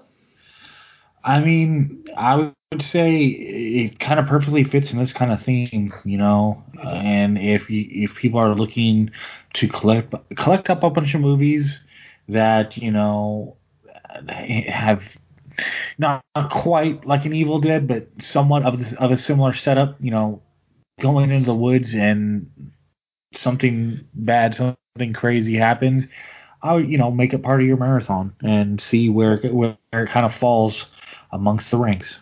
Exactly, yeah. So that is Primal 2010. Now we're going to go ahead and move on to our second feature review of the night, and that is going to be Wither 2012 or 13. I forget the exact year. 2012. 2012. And Wither is a foreign film. It is directed by Sonny Laguna and Tommy Wickland. It is also written by Sonny Laguna and Tommy Wickland. Like I said, it is from 2012 in its original language, which is what, German? What's the original language? It's Swedish. So in the original Swedish language, the movie is called Vitra, Vittra. The American version is called Wither, and the synopsis is as follows. Ida and Albin are a happy couple. They set off to a cabin in the vast Swedish woodlands to have a fun holiday with their friends, but under the floorboards waits an evil from Sweden's dark past. Yes. Let's go ahead and start with Derek. Derek, what did you think of Wither? I'm actually a huge fan of this movie. First time I ever seen this is I actually got this to review back in the day from Artsploitation. They're the ones who put it out here in the States, and I was like, damn, like the first time I ever revisited it, it's still a pretty great love letter to Evil Dead. You could tell that these two guys that made this movie love Evil Dead so much and I like that they put their spin on it by adding Swedish mythology, because Vitra, as it's originally called, is actually a Swedish mythological creature that's involved in the movie. Right. And I like that aspect of it, where they actually put a little spin and add in their own culture's mythological things within it. Mm-hmm. It's very dark and brooding, and it has great horror atmosphere. These two directors would actually go on to make Puppet Master Louis Reich. Nice. Yeah. And it's gory as all fuck. I love the gore in this movie. It's fucking awesome, in my opinion. I really dig the fuck out of this. I really like how it's kind of in broads and strokes. It's about a group of friends that go to have a party, and they don't expect it. They're like, "Hey, Dad, can we have this house?" And, this house that's abandoned. Yeah, let's go there. And they have like that crazy Ralph guy that kind of connects to the cold open of the movie, which I kind of like that aspect. They bring him back and stuff. It's kind of cool in that aspect. And it ends on kind of a dark, Evil Dead-esque OG way, where it's not a happy ending. No, yeah, definitely not. So I dig it. I dig it. Nice. Mike, what do you got for Wither? All right, man. So out of the two movies, this is probably darker, grittier. It might even be a lower budget, but I love the hell out of this one. To me, when we're talking like, Evil Dead ripoffs or even just Evil Dead inspired, I guess is a nicer way to put it. I thought, once they show up and, there's like almost like a fruit cellar door there, I'm like, okay, here we go. This is going to be fun. I liked the design. I liked, what they did with the makeup. I thought, the characters were pretty cool in this one. I love the setting. I'm a sucker for like any cabin in the woods type movies where, a group of friends go. The woods can be a scary place just by themselves, especially if, you didn't grow up in that setting and you're off the grid and all that kind of stuff. You can put you in a precarious situation right off the bat. So you add in some news. I did kind of get a kick out because wasn't it the dad of one of the characters that like said, yeah, the main character, Albin. Yeah, Albin. Yeah, so stupid. Well, I'll let you finish, Mike, because I got a lot to say about this movie. Yeah, well, I was like, so did the dad not know he had like a cellar in his cabin that led to caverns where a demon was hiding out? Though. He didn't own that house. He just knew about it. He knew that it had been abandoned. It was part of his company. Yeah, it was part of like the company. It was abandoned. Yeah, which I have a little bit of a problem with that storyline. I mean, are kids really just going to go on a weekend trip far away from home to an abandoned house that might be there? And on top of the fact, you don't know if somebody's squatting in there. I mean, there could be a serial killer living in there. There could be a family of possum, whatever the case may be. The point is, I have a major problem with these kids that look like they're fairly affluent, like they have some money. They're not poor kids, in other words. I mean, they may not be rich kids, but they're not poor kids. And they're actually planning on going for the weekend to this cabin that they've never seen, and no one other than the main character's father saying that, oh yeah, it's there and it's abandoned. It's been abandoned for at least 5 years. It's like, would any of you plan a weekend around that information? That could go to the original Evil Dead too, because it's kind of the same setup. No, but at least one of them, it was one of their uncle's cabins, right? Not Ash, but the other guy, the blonde kid, because he was the one who knew where the key was. I think, didn't he say something like, this is my uncle's old hunting cabin? Or I might be confusing movies, but I could swear that one of them, because like I said, they knew where the key was hidden. The one kid knew where the key was hidden. So I always assumed, at least, that it was somebody, it belonged to a relative or something. But this one, it's like, the house doesn't belong to anybody that anybody knows of. It's just literally, oh, there's a house standing there. Why don't you go spend the weekend there? What? That doesn't seem like something a responsible parent would tell their kid, is the thing I'm questioning. And it's a minor nitpick, mind you. I'm not railing against this movie by any stretch. Mike, were you done with your general thoughts? I'm sorry. I was just going to add the practical effects I thought were done really well in the movie. There's a review that I said that it features some of the best mud blood effects because there's a lot of mud too, a lot of blood. I feel like out of the two movies, I think this one even owes even more to Evil Dead, just because I think the format is even more closely outside of not having a Necronomicon per se.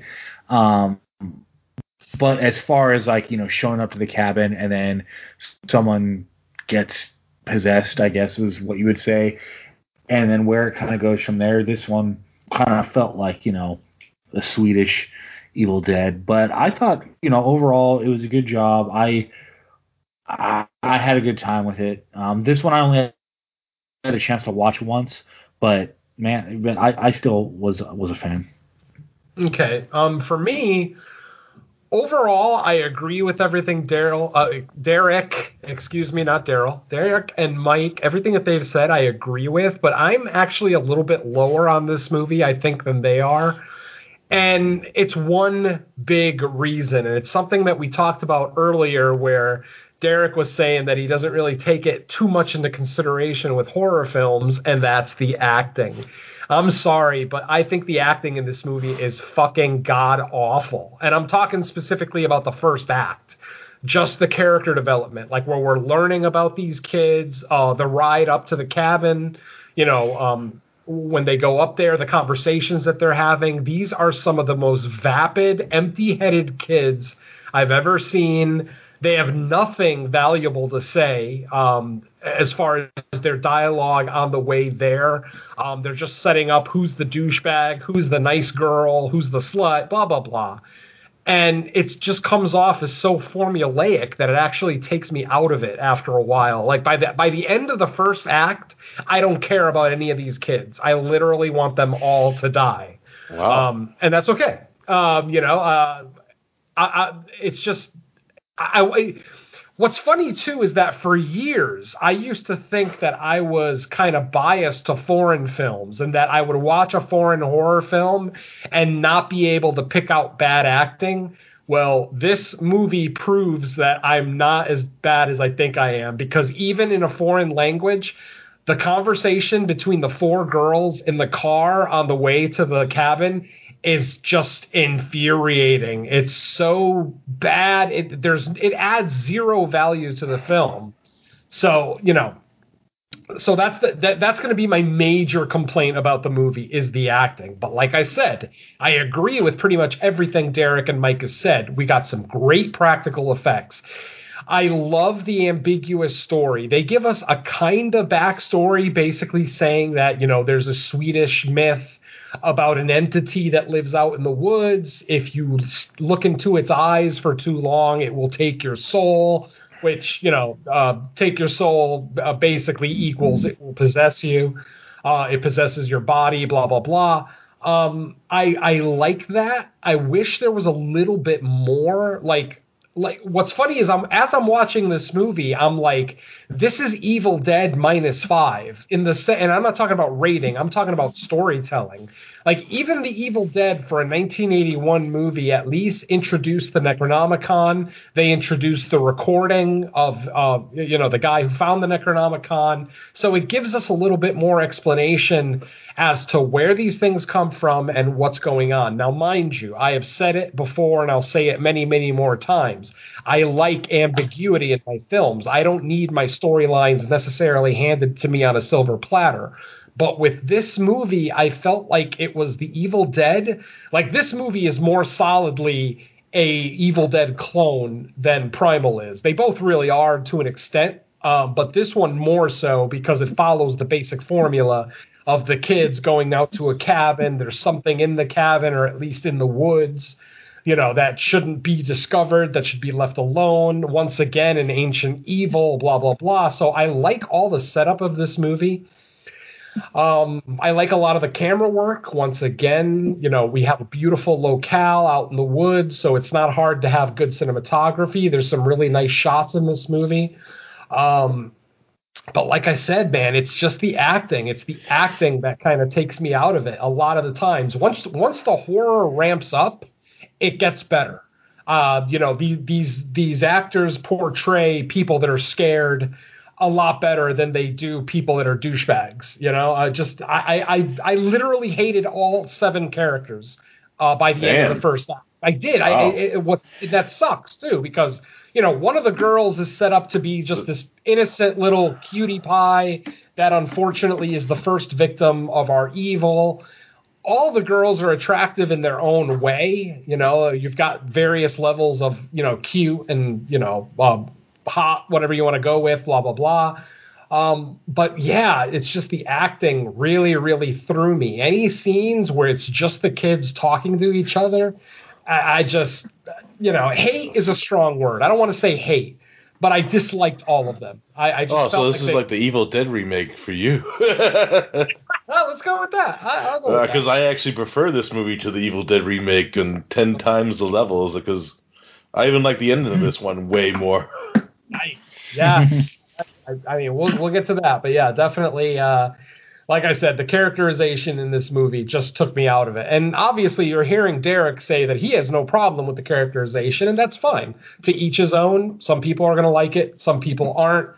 I've seen, and we all have on this show, we've seen enough of these cabin in the wood type slashers that we know what we like, individually. We know what we're looking for in these types of films and what we like. And I'm not necessarily looking for stellar acting. I'm never looking for stellar acting in my horror films.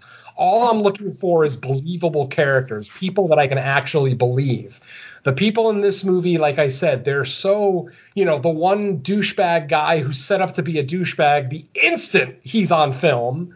I think Simon was his name. The guy that had a little bit of long hair. He had it was the main guy's girlfriend's brother. Exactly. Yeah, he just came off, and I know that's his character. I'm not necessarily blaming the individual actors, because ultimately this is another statement I've made many times that I'll say again. I blame directors more for bad acting than the actors themselves, because the directors are the ones that get the performances out of their actors. If a director deems someone a poor actor and they don't want him in the film, they can get rid of him. So if they kept him on the entire time, then obviously the director was okay with their acting. And, sometimes, like I said, if I'm not as okay with the acting, I'm going to blame the director more than the actor, because ultimately a professional actor knows how to act. I'm not going to say that it's not hard. I don't know what it's like. It could be incredibly difficult, but the point is that it's not hard to find a decent actor anywhere. In any of the 50 states, in any country in this planet of ours, you should be able to find some competent actors. But obviously with independent film projects and lower budget projects, people are using friends, acquaintances, the original Night of the Living Dead famously was using George Romero's lawyers as extra zombies in some of the zombie scenes because they couldn't pay enough people to be a part of the production. So I understand that sometimes acting will suffer because of that, because of low budget or whatever, and I'm willing to forgive it. I really am. But like I said, this entire first act, like the whole first half hour of the movie, before anything scary whatsoever happens, they are just setting up all these characters just to be fodder. Like, I literally just want to watch every single one of them die. I have no interest in any of them. And like I said, it's a personal nitpick, so don't take it as gospel. Don't take it as me saying the acting in this movie is flat out bad. No. What I'm saying is that it didn't work for me. That's all. It took me out of it during the first act, and, that's all I can say about the first act. But once we get to the second act, once our first girl is possessed and all the shit starts to hit the fan, as we say, I'm right on board with this movie. At first, the handheld camera style was kind of bugging me, but as it is a cabin in the woods type movie with a lot of running and things like that, I can handle it, so I can give it a pass. I would prefer more steady cam, but I understand independent film projects sometimes they can't get a dolly, so they have to do everything handheld, blah, blah, blah. I can forgive it. The editing in this film, much better than in Primal. You don't get a lot of the weird jump cuts that you're getting in Primal. At the same time, though, they're not necessarily trying to show these people, once they're possessed, as like superheroes that can jump 50 feet into the air and blah, blah, blah, the way Primal was kind of setting up. So love the practical effects. The mud blood that Mike was talking about, that's an absolutely valid term. That is a great way to put it. That combination of dirt and blood just works out so well in certain movies, and this movie is no exception. The practical effects are fucking awesome. I was a little disappointed how easy some people seem to die in this movie when I'm talking about the possessed people, like the cursed people. Did you notice how sometimes you could just stab them in the heart and they'd fall over? And then other times you'd have to blow a gigantic hole in their head to get them to fall over. It's like it was a little inconsistent as far as the strength of these creatures. Well, technically, they kept coming back up after you shoot them. They didn't just die, because he ended up having to... One girl in the third act, they literally stabbed her in the heart, and she falls over. She didn't die, but she falls over, and then somebody's able to just shoot her in the head to finish it off. But I just remember thinking, for possessed, things, that are, possessed by this ancient entity in this thing, I just thought they died a little too easy. Again, it's a minor... That's what I like about it, too, because it kind of reminds me of the original Evil Dead, where you see these creatures are still feeling pain because they were actual living people. Yeah. No, I'm totally okay with that part of it, but I just never felt like anybody died easy in The Evil Dead. And in this movie, not everybody, mind you, but there were a couple of instances of people going down really easy, like literally one stab to the chest, and that one girl fell over. I forget which girl it was, but it's later in the film. It's one of the blondes. After she gets possessed, somebody stabs her in the heart. She falls over, and then they crush her head with something. I forget what. But like I said, aside from that, a really fun movie, good practical effects, really good storyline, even though it's a little bit on the ambiguous side. Like I said, they do bring up the Swedish mythology, but that's all they bring up. They just say, oh, there's a story that we grew up with of an ancient evil in the woods, blah, blah, blah, blah, blah. Yeah, the Vitra. Yeah, the Vitra. But yeah, like I said, overall, a fun movie. I would probably be just as compelled to revisit this one as I am Primal. I feel like this one is a little bit better made, as far as its effects, its filmmaking, things like that. Its score is definitely better. That head and shoulders better than Primal. Agreed. Yeah, definitely better. The score, the soundtrack, the setup, I feel is really fun. The slow kind of the first girl, running into the entity. I thought they paced that really well. Like they didn't do it right away. The instant she got in the house, they did it a little bit later. I thought that worked out well. On top of the fact that I even thought they picked the right girl to be the first one possessed, because they picked like the mousiest of the bunch, the skinniest little timid girl of the bunch. And that's a perfect contrast to make her the first monster of the film. I thought that was great. So, like I said, cinematography is all really good. Editing is really good. Score. Like I said, as far as filmmaking goes, my major nitpick is going to be the quality of the actors, their line reading specifically, even though it's in a foreign language and I shouldn't be able to tell bad line readings from another in a language I don't understand. I was able to, so what are you going to do? But overall, I feel a lot of the same things I felt with Primal. It's a fun movie. Like I said, I already said, this one's a little bit better made, better effects, better editing, better cinematography, things like that. There are qualities that it has better over Primal. But then, certain things with Primal I still personally found enjoyable that we didn't get here. But like I said, minor nitpicks. I feel like both movies this week were both pretty good. Like I said, Wither is the slightly better made film. I think I enjoyed them both equally.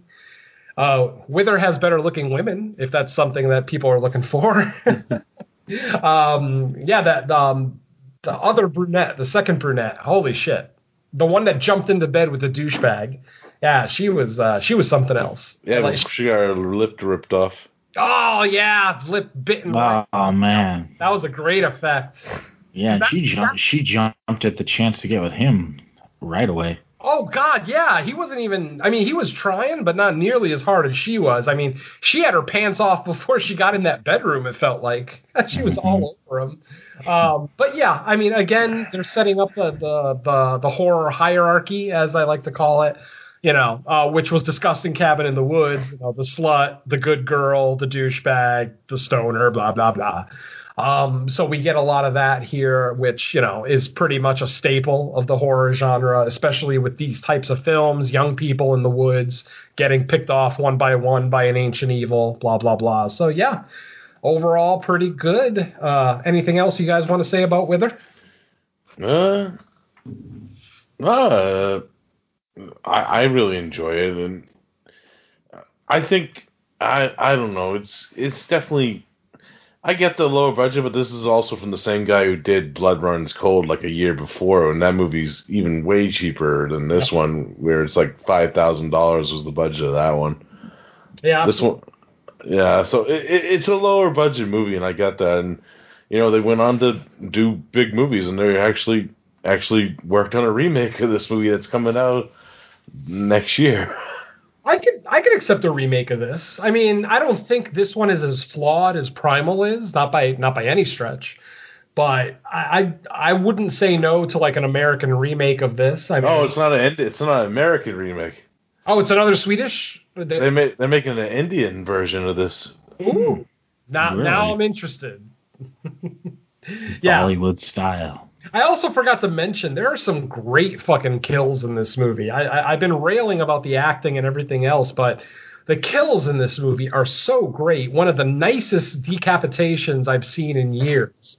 Where it's a slow saw. It's not like that samurai slash that knocks off someone's head. It's literally somebody with like a small hunting knife slowly cutting a girl's head off. I think that effect was yeah, it's fucking great. Even when the camera panned back and showed the headless body, that looked really good too. Like it was a nice close up of the stub with blood coming out of it. It just looked really nice. Yeah, there's multiple great kills in this movie. A lot of them are slipping my mind right now, but yeah, I mean, the head splat. The head splat was really good. But this is another. That's one more thing I did want to bring up, though, is that this movie, much like Primal, has that one character that really, really bothered me. Now, he didn't bother me because he was a whiny bitch like the guy in the first movie. What fucking bothered me is he kept dropping his weapons.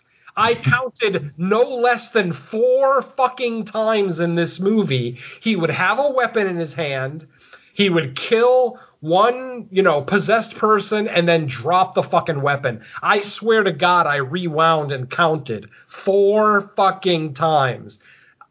That is, and Mike can kind of talk to this, how much it fucking infuriates me when somebody gets through, they go through all this horror shit. They go through being attacked, having their friends killed, having their friends possessed, yet they will get the upper hand on one of the villains and drop the fucking weapon. And in one scene in this movie, the motherfucker has a sledgehammer. A sledgehammer, and it's the most effective weapon in the movie. It's literally a one-hit kill. He literally hits one of the possessed kids in the side of the head, and it breaks their fucking neck. Literally a one-hit kill. What does he do after he kills the one? Drops the fucking sledgehammer. And who attacks him no less than 5 seconds later? Yeah, but then we wouldn't get that awesome scene where he shoots that dude in the face. No, that is valid. That was a great shot. But like I said, overall, I love the kills in this movie. Absolutely love the horror set pieces. I love the kills. I love the effects. But once again, the main male protagonist just bothers me to no end. Like I said, a whiner in the first movie, a weapon dropper in this one. I don't know. I honestly what bothers me more, a weapon dropper or a whiner? Because I think at least the whiner is more believable. Oh no, fuck the whiner. He could fucking die. Because the weapon dropper kind of reminds me of the Ash character in the original too. I'll give you that. I absolutely. We need a spreadsheet for like Venom's categories of characters. The weapon droppers forever will bother me because I've said it before and I'll say it again. When you get the upper hand on a villain, I don't care if it's a monster, a human, a fucking dog, I don't give a shit. If you get the upper hand on a villain and you've got a weapon in your hand, you bash their goddamn skull in until you see brain. When you see brain matter, that's when you can stop swinging. I am so sick of these kids going through. I mean, think about everything the main guy in this movie went through. Watching his friends get possessed, watching them kill each other. He decapitated one of his friends, blah, blah, blah. Like everything that he went through, yet he continuously drops his weapon after he uses it on one person. So yeah, that's a choice that will always bother me. In what world does someone drop a sledgehammer? I mean, it's the greatest weapon in this movie, and he fucking uses it once. Okay, I've vented enough, I think. Yeah, the sledgehammer always makes for a good time. Oh, I mean, what a great weapon. I mean, because you don't even have to be strong. As long as you can hold it up, the sledgehammer does the Yeah, but it technically looked like he wasn't very good at holding it up either. No, you're right, but he did use it effectively. Hold it up and let gravity do the rest. You know, he killed that one. He knocked its head off. It's practically off its shoulders. It broke its neck. And then he drops it instantly. I'm sorry, but there will never, ever be a director or a horror movie podcaster that will ever be able to explain that away. I don't give a shit. If I ever end up in a situation like this, in a horror situation, you will have to pry that weapon out of my cold, dead fucking hands. I will not drop it for a week. I don't care if the police have come through. They've already picked up all the bodies. They've already dragged the killer away. I am holding on to that goddamn weapon for a week, minimum. Mike, you know what this movie's missing that Venom didn't like? A MacGyver defibrillator scene. Yeah. There is... Oh, no, that was the last movie. I'm sorry. The last movie was the one that had that little trap building montage. Instead of raining blood, this one almost started raining mud. Yeah, that would have been a cool film. I'm okay with that. That probably looks nice on camera. But yeah, you know, like I said, overall, both movies enjoyable. You know, one is better made than the other, but I think they both had fairly close to equal levels of enjoyment, gore. Well, the gore is better in Wither, but I think overall, what I'm trying to say is I think I liked Wither a little bit more, even though I was kind of leaning towards Primal as I watched them. Until we got angry together with it, we kind of connected. Our anger connects us. I like that. So yeah, that's it from me, Mike. Anything else? Let me see. No, not really. I mean, I don't have much to add. It's another one that's like, I would say same thing about the other movie. You know, if you're looking for this type, if you've got Evil Dead on the mind, but you don't want to watch Evil Dead itself, throw this one on as well. Wither, man. And then maybe one day, if it gets a cult status, we'll get Wither 2, Wither by Dawn. We're getting an Indian remake, so that's cool. It's directed by the same directors too. That's kind of weird. Really? That's odd. Yeah. I mean, awesome. I'm excited, but it's still odd. I'm curious to see what they produce. I mean, obviously, if it's set in India, then it's probably going to be very, you know, Indian centric. You know, a lot of Indian actors, things like that. So I'm looking forward. It's got the most generic name though, Haunted Evil Dead. Oh, it sounds like a Bollywood movie. That's true. And for whatever it's worth, I'm okay with the song and dance breaking out in my horror movies every now and then. And I love Puppet Master Littlest Reich. Oh, that movie was great. It's probably my second favorite Puppet Master movie. Yeah. Okay. Yeah, it was easily one of the better ones. Yeah. All right. What do you say we wrap this one up, Mike? Yeah, let's do it, man. 2020. It's been a year. That's for sure. Anyone that listens to the main, or I was gonna say the main show. This is the main show. I know. But anyone listens to the Sistercast Fresh Cuts, we will be doing our 2020 top 10 in about a week and a half. So before we get out of here, though, let's find out what our hosts have going on. Venom, where should people be listening to you? Not a lot new over the last couple of weeks that doesn't involve No More Room in Hell. Obviously, Fresh Cuts, we've been pretty steady with one a week up to last week. We're obviously taking this week off from Fresh Cuts so that we can finalize our top 10 lists and record that show in the first week of January. On the latest episode of Fresh Cuts, what did we look at? That was Final Contagion. Yeah, that Contagion movie that looked like... Yep, the anthology, the Contagion foreign, what do you call it, anthology horror film. Yeah, that was on the last episode of Fresh Cuts. That's available now on the Dark Discussions podcast network. You can also hear Derek and myself on the return of Underwater Kaiju from Outer Space. We finally were able to get together and record an episode where we talked about my favorite Godzilla movie of the Heisei era, and that is, of course, Godzilla vs. Destoroyah. And we continued our retrospective of the Ultraman series. Look for Underwater Kaiju to go back to more steady episodes once a month now that, everybody is kind of taking care of their life issues for now anyway. So, yeah, look out for... Knock on wood. Yeah, knock on wood. You can find that on the Legion Podcast Network. And if you're looking for the show specifically, you can subscribe to the Kill the Cast podcast feed.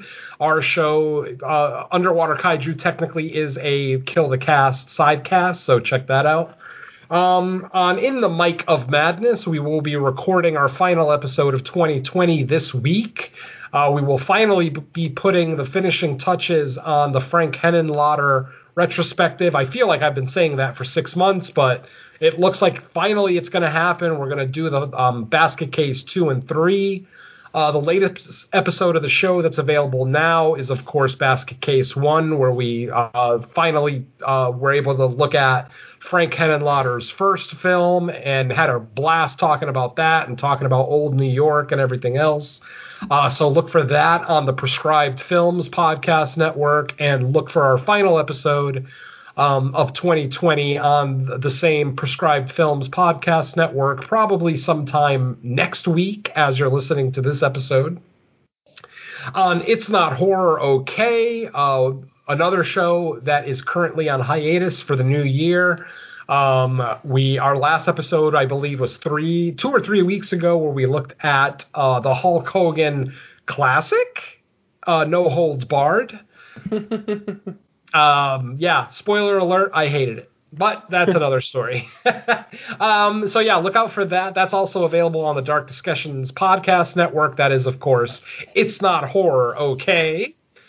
And then the last thing I'll talk about is a guest spot I did on Cut to the Chase with Dan and Lacey Lou. We talked about one of my favorite Christmas films ever, if you consider it a Christmas film, because I know a lot of people don't, and that would be Tim Burton's Edward Scissorhands. Absolutely love the film, so check out our retrospective on, I think, the 3rd episode of Cut to the Chasemas, or 12 Days of Chasemas, or whatever they called it this year. It's episode 3 of that. That is available on the Dark Discussions Podcast Network. And other than that, that's it from me. Before we move on to Derek and Mike, I just want to say Happy New Year to everyone. I hope you had great Christmases. I know 2020 absolutely sucked, but there was still some great stuff, both in the horror community and just on television and cinema in general. So even though it was a hard year, I hope 2021 bounces the theater industry back into place, back where it should be. And I hope that you all have a great new year. Be safe, wash your hands, wear your goddamn masks when you go out, and just be safe, because Mr. Venom loves you. So that's it from me, guys. All right, Derek, what do you got out there that everyone should be hearing? I don't have as much as that, but I'll keep it nice and short. This Cinema Attack, Bad Santa Claus show. That's about it. The guest spot on Cut to the Chase. I did the first episode of the 12 Days of Chasemas, where I looked at Bad Santa 1 and 2. And I have a few other shows that are not released yet, which I did guest spots on, and they're not out yet, but that's about it. And like Underwater Kaiju, that's about it for me, Mike. The Sudafed's starting to kick in. All right. Well, with that, yeah, I did a guest spot this past week for the Chasemas Christmas series. I don't believe this one is considered like one of the 12 days or whatever. It's kind of like an offshoot of it. We did a commentary for the comedy Just Friends, which is one of those like borderline Christmas movies that it takes place. Doesn't Ryan Reynolds look like me in the beginning? I swear by the moon of my early life. It's funny, I've never seen that movie, but I know what you're talking about. I remember the trailer. So yeah, we did a commentary. That was a bunch of fun. I really like that movie, so I think I talked to them not about doing a commentary, but we had talked about the movie before, just in general conversation. So when they decided to do that, they hit me up, and luckily I was able, because I think we did it the day Lacey messaged me, and she's like, can you do it? I was like, when? Tonight? I think, and then it worked out. So that's all I got out there right now besides our regular stuff. And like already mentioned, top 10 coming soon for Fresh Cuts. That should be a fun show. Yeah, and then after that, my picks. Oh. Yes, Derek, the rotation is back to you. I don't know if you have any idea yet what you want to pick, but it's going to be a new year, so brand new slate. So I'm sure you'll cook up something. I'm still thinking of some ideas. So I'll let you guys know. Cool. Well, with that said, I guess it's time to close the book of evil on 2020 and descend back to the Lake of Fire. So, listeners, thanks for another year of listening to the show. We will catch you in the new year. And stay away from those slug monsters, because they might try to take your pants off. And Venom, what should people not drop? Your pants? Pants and weapons.